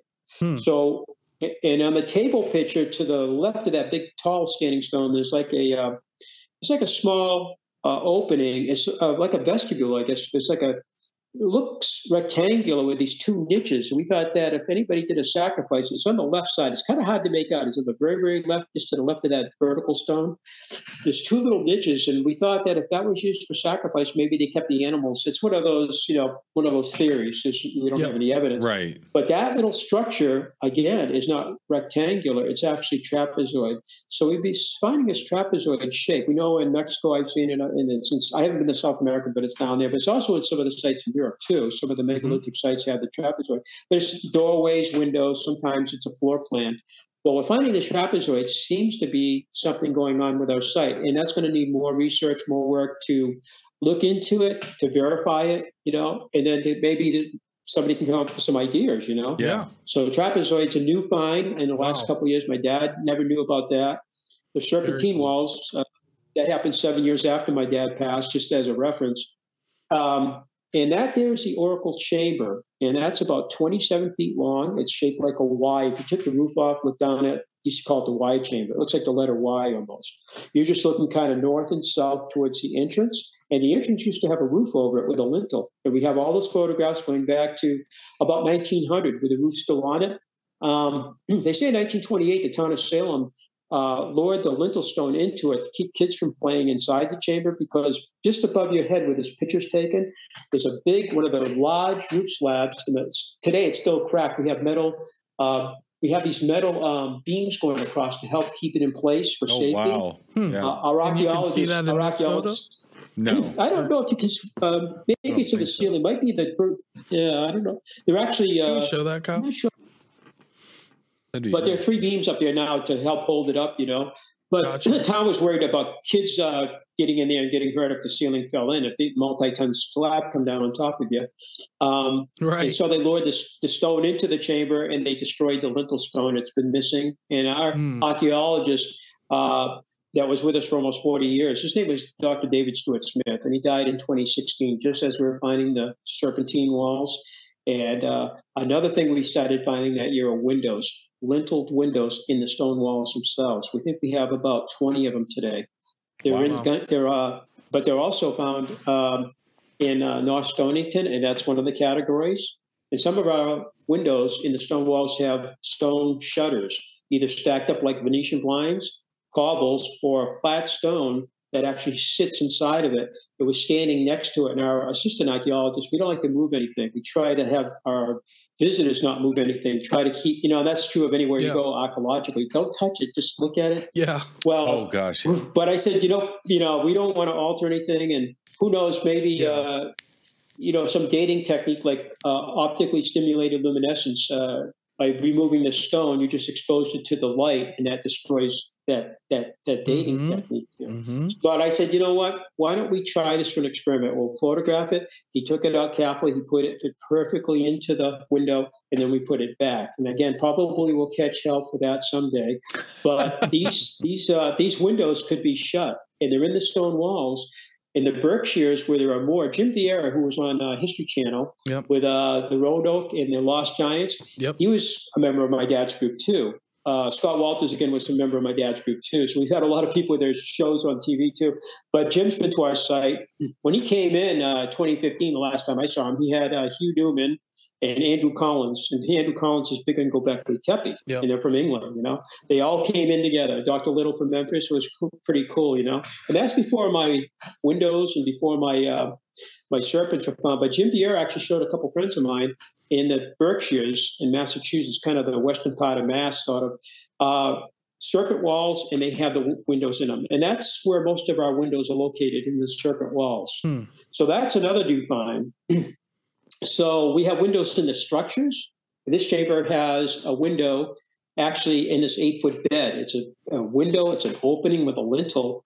That's in the structure. The chamber in ruins has 2 windows, but the stone walls, we never knew until 2016 when I started finding these windows in the walls. I'm like, what the heck is that? Beautiful lintel windows. And my dad used to go out there 20 years ago with a doctor of astronomy from Penn State, Dr. Winkler.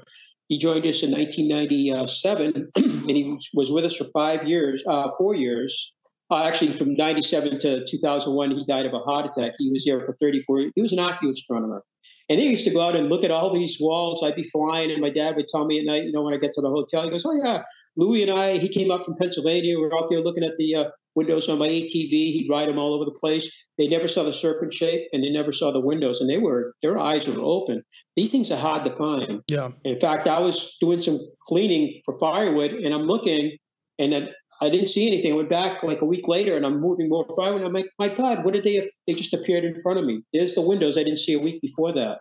Oh, wow. I don't know why it's like that. It's just, I mean, you can hiding in plain. There's so much there. You can drive the same road to your job for 30 years, and that 31st year you'll go, I never noticed that house, or I've never seen that road, or whatever it is. So sometimes it's just, if your mind isn't in that mode, the light has to catch it at a certain time for you to really where it highlights something that you've never seen from that angle. Yeah, absolutely. So it's understandable. Yeah, that happens. Yeah. And especially being in some nature that's grown over it too, and trying to parse that away and look at it and go, what am I seeing here?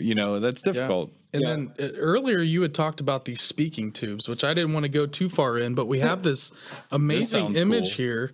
And you were talking about how they were capped to maybe be preserved from flooding, or who really knows. But how are these connected? Yeah, so you're looking to the west from the inside of the oracle chamber. You have to walk down you look at the entrance, you're heading kind of like to the north, that 27-foot part of the structure. And there's a whole wing that goes to the east. So you're looking west, and that above there is that little opening, and that's actually the speaking tube. It goes through about 6 feet, comes out underneath the sacrificial table. And that's where that young gentleman that was helping Goodwin and his team, they had a team up there working, actually found that one first, and he found the plug, pulled it out, and saw there was a hole there. And the next year when they cleaned the table underneath it, about 3 feet of dirt, they found that other plug. And the plug came out, and they could see right through the whole hole, 6 feet horizontal hole.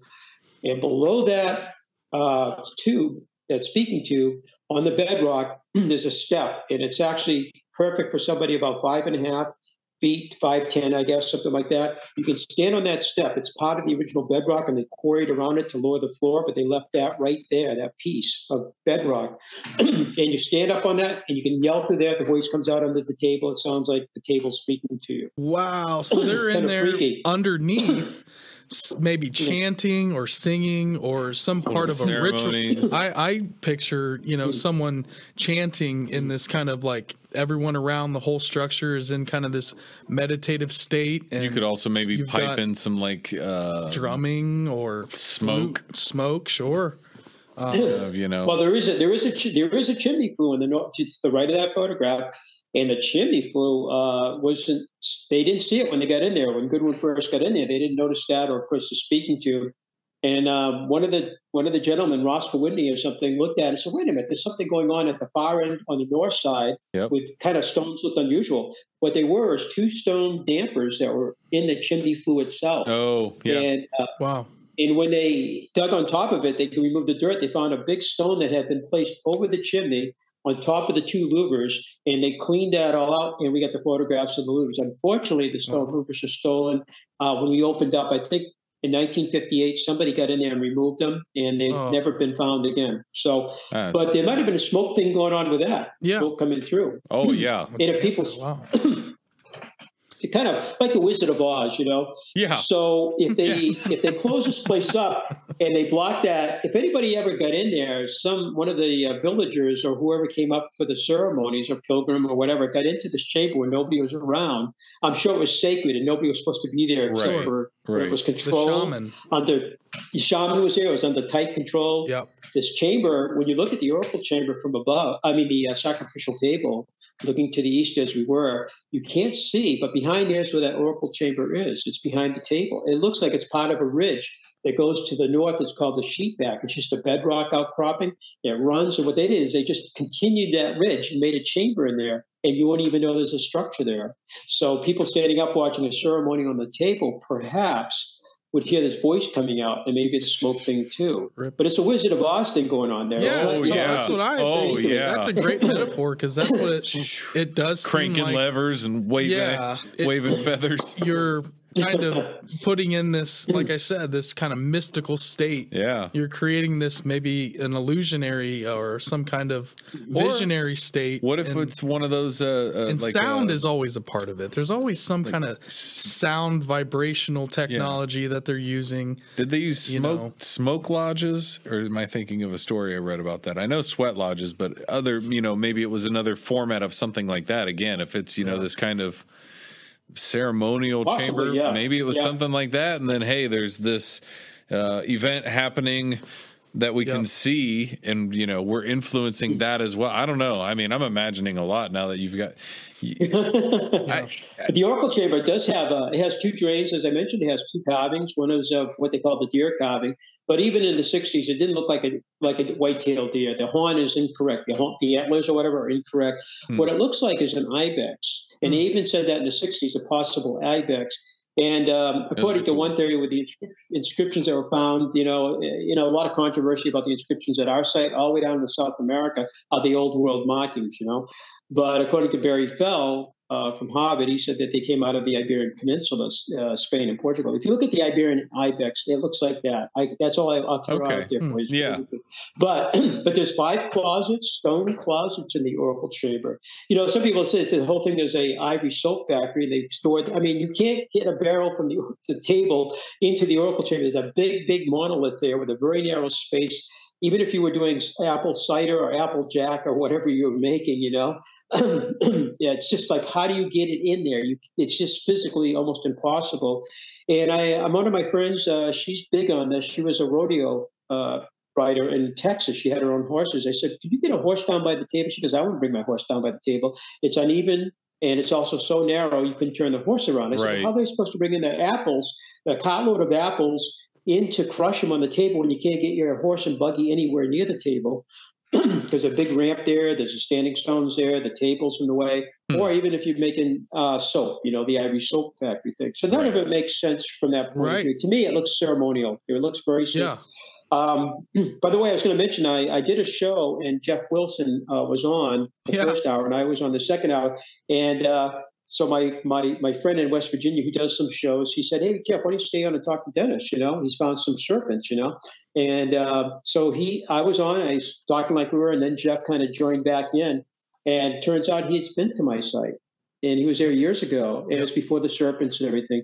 And we had a nice conversation. So, when you mentioned Jeff a few times, I'm like, yeah, we did a radio show together. Yeah. He mentioned, we just had Jeffrey and Delcy in to talk about their summer solstice event that they have coming up. Friends of the Serpent Mountain. And you guys have a summer solstice event coming up at America's Stonehenge. So we had them on to promote, which, by the way, your episode is going to be premiering, we think, the day after the summer solstice. So we'll kind that's okay, yeah. Which I think will be cool for us because, a lot of this is talking about solar alignments. I think it's going to work great. Perfect, yeah. But Jeffrey, when he was here, mentioned getting a chance to speak with you. So that is awesome. Oh, perfect, yeah. It was a couple of years ago. That's wonderful. I would love when I was at the Serpent Mountain, I was hoping to meet him, but yeah, it would be great to get you guys together to chat with.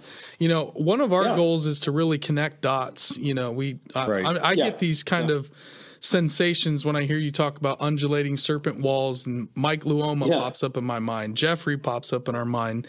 And so I really want to connect. Like put the puzzle together. Let's get all these guys together because, we rely on people a lot smarter than us. And, I would rather hear experts and people that have really done the research. And, I've dug into a lot of things myself, but we really want to present people that are way smarter than us. Let's just say that. we try to know connect them with each other. Yeah, that's how we learn too. All the time. All these years, that's how we learn. We just, I will say that. We just try to pull on threads and keep the conversation going. And keep, understanding more as we go. I mean, just listening to you, both tonight. I've learned more, and actually visiting some of them sites, it's really meaningful, and I'm picking up stuff tonight. Our visitors are saying, they're coming, do you know about this site out there? When I was a kid back in 1970, and that's how we started, when I started guiding in 70, hearing about these things. And it's like, and then I got to visit them, and I still got some on my bucket list I've never been to, but the Circuit Mountain was one of them. We finally made it. Yeah. And the other Ohio sites too. But we did get a chance 41 years ago. My dad and I actually went to Scotland. I traveled to Europe a few times, and I was at the beginning of my flying career, so we got a little cheaper rate. We went over there, and we got to go to Scotland. And we actually had an evening with Dr. Alexander Thom. Some call him the father of archaeoastronomy, and we were with his son, Dr. Archibald Thom. And they're the ones that began in the 30s, looking at these sites and seeing that they were aligned with the sun and the moon, perhaps, and the geometry of the sites and also the megalithic yard. So we got a chance to have a whole evening with them at their compound somewhere near Dunlop, Scotland, So that was, I look back at that as I wish I could go back in time, and I have so many more questions to ask them, Yeah. And they're both gone. I think Alexander died 3 years later, and his son died 10 years, 1995. His son died, but I think the grandson's still carrying out some of the work. They were interested in what we were doing astronomically, and they're interested in the geometry of our site too. But that picture right there, that's the watch house. Actually, that's the chamber next to the watch house, and you can see that white quartzite stone in the back of the chamber inside of it. Hans Holzer used to come up in the 1970s, and he wrote a book about us in 1992. Some consider him like the father of the paranormal. I don't know if that's his actual, what everybody thinks, but he came up many, many times. And when he wrote the book in 1992, Barbara Hand Cloud actually did the foreword, and she talks about that stone, and other people talked about that stone, wondering and giving little speculation and some ideas of what it was. But my friend from Texas was up in 2019, and she's the one I mentioned before. She's doing a tour in Scotland right now. She just flew over last night, as a matter of fact. She's doing some stuff with Scott Walters. But she said with her Sunseeker on her app on her phone, I hadn't put it on my phone at that time, and she went to the back of the chamber, and she had taken astronomy, astrophysics in college and some other courses, and she had traveled already to Europe and South America and stuff. So she's very young, but she really into this, and she just had to come and see our site because she saw it on History Channel. And she got it back there. She goes, I think on the equinox sunrise, you're going to see around 9 o'clock, that stone should get illuminated by the sun. And all the trees were still in front of it, like a Great Serpent Mound, which was trees there.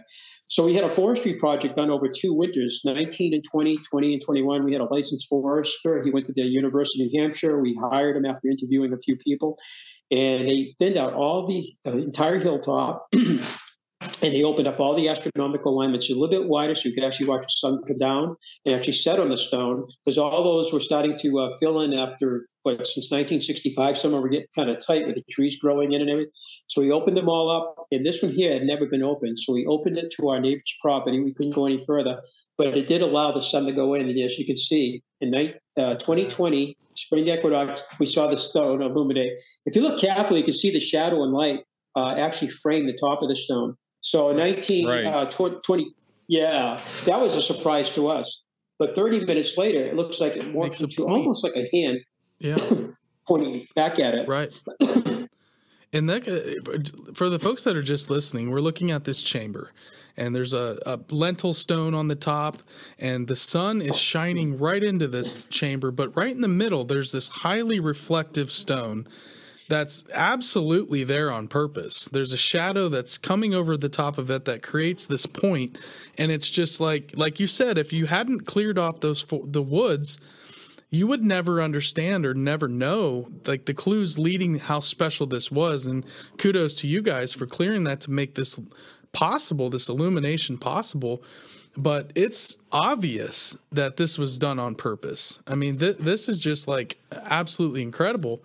And one thing really quickly, and we can talk about it a little bit more off air because we've talked about it a lot on our show, is you were talking about earlier, is using some stone to essentially have these carved edges that then cast shadows or create alignments where they look like serrations. And that's something that we found at V-Bar-V World Heritage, V-Bar-V Heritage Site in the Verde Valley in Arizona, where they were actually there was a petroglyph of a serpent with 7 bends, and this stone cast a shadow, and it was a summer solstice, winter solstice, and equinox alignments on a petroglyph of a serpent in the Verde Valley in Arizona. And they're using these techniques to carve these stones to be able to cast the shadow, very similar to what you were talking about earlier. So that kind of reminds me of this as well. We can chat a little bit more. I can kind of that V-Bar V Heritage Site. They really just discovered this a couple summers ago, and you can't find anything about it. I've never heard of it. I've been out there. Yeah, I've never heard of that. Yeah, wow. But real quick, I will say that. What we did is that's what we saw in 2020, 2021, but in 22 also in 23, I got up at 7:30 in the morning on that particular, back on that picture there. But I got up and I was up there at 7:30 watching. And what it does at 7:30 is a shadow and light actually, it's shaped like the bottom of the stone. It actually shadows, which is this shape. 30 minutes later, it's that shape on top. About 30 minutes later, it turns into a hand. It looks like with a finger pointing back at it. What we think that represents is a womb with an egg being fertilized by the sun's rays. Now, I've been to Newgrange in Ireland, and that's winter solstice at 9 o'clock. The Newport Tower in Rhode Island has an egg shape over the arch, and on the winter solstice at 9 o'clock, that is illuminated. Is it something to do with the male, the sun rays, the fertilization? And this is in the spring too, so very symbolic. But I think we're looking at the womb next to the serpent's head, and then the question, was that built at the same time, or did he add the chamber with a womb later? Yeah. I don't know. Right. That's the head that goes around 2,550 feet. I think it's protecting the sacred area, about 15 acres, and it comes right back in front of itself. There's a, hump, 90-degree twist with the thing. The boulder, by the way, is a lunar minor standstill moonrise, which is coming up in 2035. Newark, Ohio has the lunar alignments too, and I think the Serpent Mound has some of them. But it also is a cross-quarter day. You have your quarter days, the 4 seasons. A cross-quarter day, that one would be on February 1st. But today it's called Candlemas. It was called Imbolc by the Celts. But Native Americans, even at Mesa Verde, when we were there a couple times, they had the cross-quarter days. It's kind of the days in between the seasons, Right. So that boulder will be 2 different astronomical events, both solar and lunar. And we're going to be watching that in 2035 if I'm still around. We've never been able to. Hopefully it'll be around, but we never saw it. Oh, you will be. Again. Well, thank you. I'm going to hold you to it. But we never saw it because the forest was in the way. We've never been able to see that. It was predicted, but we never saw it. Right. The lunar alignment, by the way, the lunar major alignments will be in 2024. 2025, I think, will be the lunar alignments. And then 2034 will be the lunar minor. And so I'll be watching that over that stone. And inside that, we found a bone. It was found in a 1958-59 dig. They found a bone about maybe 1.5 inches long and had a drill hole in it. Probably a small bird or something. It was probably used as a pendant. And then right near there, a stone, like a piece of slate. They should identify where that material came from. That would be interesting too, because of trade or whatever from different areas. But that had a triangular shape with a stem and a same drill hole through it. So why were these pendants inside that structure? I don't know. Yeah. But they did find 2 other bones, and those were looked at the Smithsonian back in '68, as I was talking before the show. And Dr. Lucy St. Hoyt actually looked at those, and she says, I think these are bison or buffalo. She showed them to her colleague, who was more of a specialist in that area. He looked at them and said, yeah, they're bison. She goes, but they're from New Hampshire. She goes, yeah, well, if you go back in time, the woodland bison were all over the place, including New Hampshire. So what the heck are they doing in that chamber? I don't know. But we found three bone samples in that structure there. Incredible. So that's a really interesting structure, and it's an illumination. When you look at the alignments like the winter solstice, that's like type 1 or something. You watch a sunrise or sunset, or moonrise or moonset, perhaps a star over a stone, standing. But this is an illumination. That might be like a class 2 kind of alignment where the sunlight goes into something. So we have 2 different types of alignments, and I think we have 57 alignments in total at our site. Wow. That's incredible. Unreal. That's East-West Jam. You can see some of the orthostats holding up the roof slabs. But you can find those same kind of stones in the stone walls. Yeah, it runs east and west. Walls. I mean, that's just Beautiful. And is this a reconstruction where? No, there was some damage. Yeah, if you look at Goodwin's photographs, it was like that in earlier photographs taken back in 1920. The four of them, one of them was of a young man standing right inside that structure in 1920. So the structure, although it's been some damage, a little damage done to it, wear and tear, that is basically exactly the way it was. The roof slabs and the wall slabs and everything. And that chamber is sitting on bedrock, like the whole site is sitting on bedrock, like the walls that surround the 110 acres. These walls are sitting on bedrock too. Yeah. That would indicate that there was very little soil when the site was built, perhaps.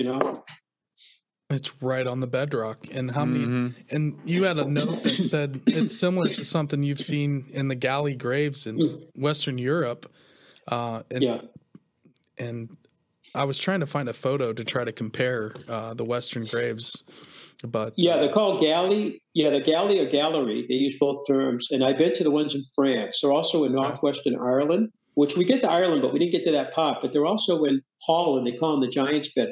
What's the name of that? Hoedenbidden, I think. Hoedenbidden. I had a friend that went over there because he's a book writer. He's done 12 books. We're in a lot of his books. It's kind of like a Da Vinci Code on this side of the Atlantic. He's a lawyer in Boston, but he does these books. He was just up yesterday with a huge group. And he was only about 4 years ago, and I on Facebook Messenger, I'm sending him. I said, "Dave, are you in Holland?" He goes, "Yeah, I'm doing some research for my next book." And I said, "Are you at one of those giants?" He goes, "Yes." I said, "What's the orientation of the Giant's Bed?" He goes, "It's true east and west." All of these galley graves, either coincidentally or not, that I mentioned, including this one, all run true east and west, 20 to 60 feet in length, and they were used as tombs over there. I mentioned some bone stuff, and this is the area that before the show.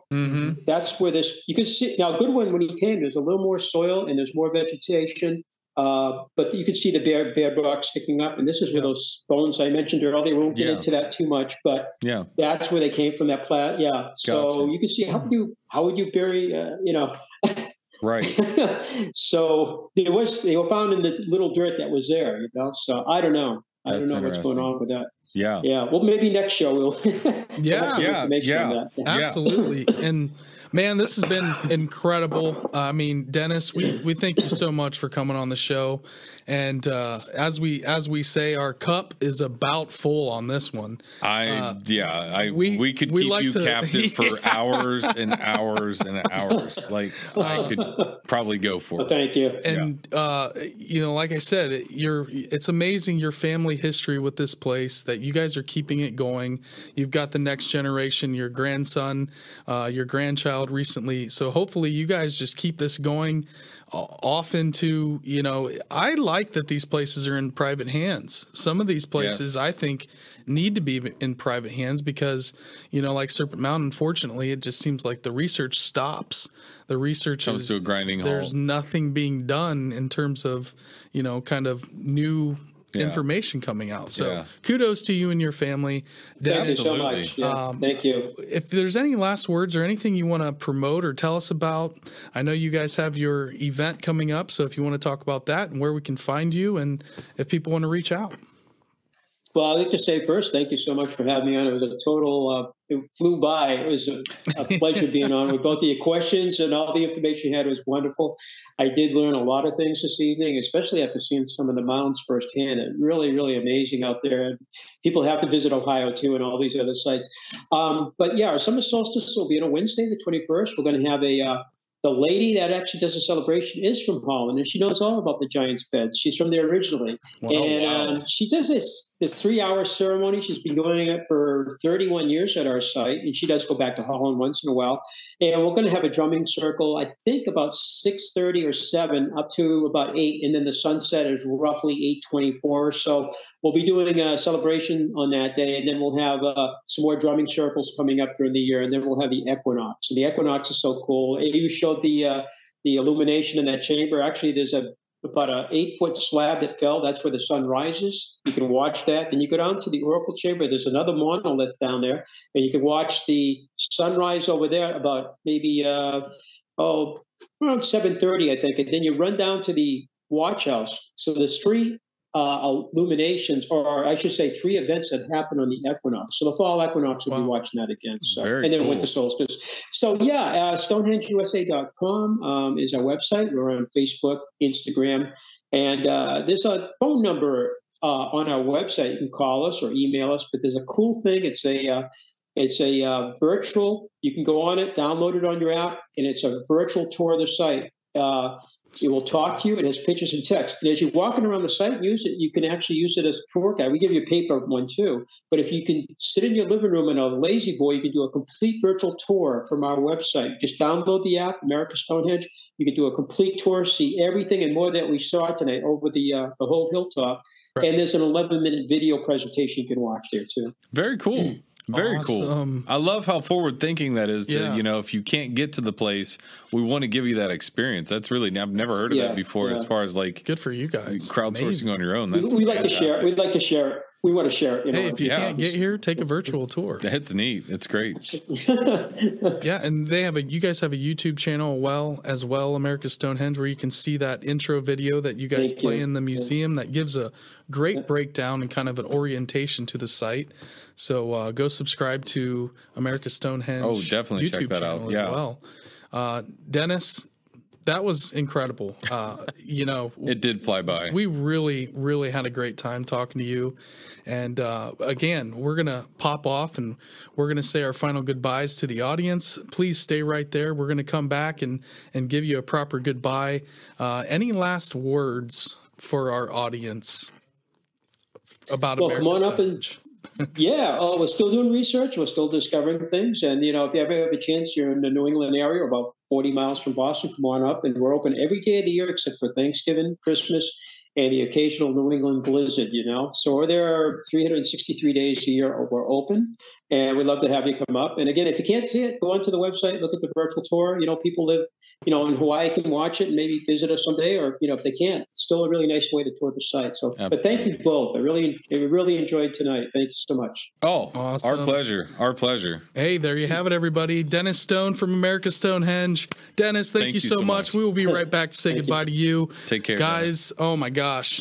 That was incredible. And hey, by the way, the Strange Road, I think we got to get to. I think Salem. His address is like 2121 Strange Road Avenue or something. Like he lives at the nexus of strange. Yeah. And down the road, there's a lot going on. And down the road is Fravor. Yeah. So, Strange Road field trip. We're heading to America Stonehenge. The equinox might be a good time for that. I'll tell you for that. That would be good weather. Anyways, let's not go. Let's not. We'll talk to Dennis, but we got the wheels turning. Yeah. Everybody at home, thank you so much for watching. Thank you so much for listening. You guys are the best. Again, you can follow us at The Strange Road on Instagram, TikTok, and Twitter. The Facebook group Strange Road Hitchhikers is rocking and rolling. Leave us a 5-star rating. Subscribe to our YouTube channel. Hit like on this video. Check us out, and share. If you guys like what we're doing, please share. Get the word out about Stonehenge of America Stonehenge and Dennis and all the things he has going on. And I think that's about it for us. As we say, the cup is approaching full. And, of course, as always, thank you to Stoner and Disbro for making everything look and sound great. You guys are the best. Mikey and Bub signing out. Peace. Later, everybody.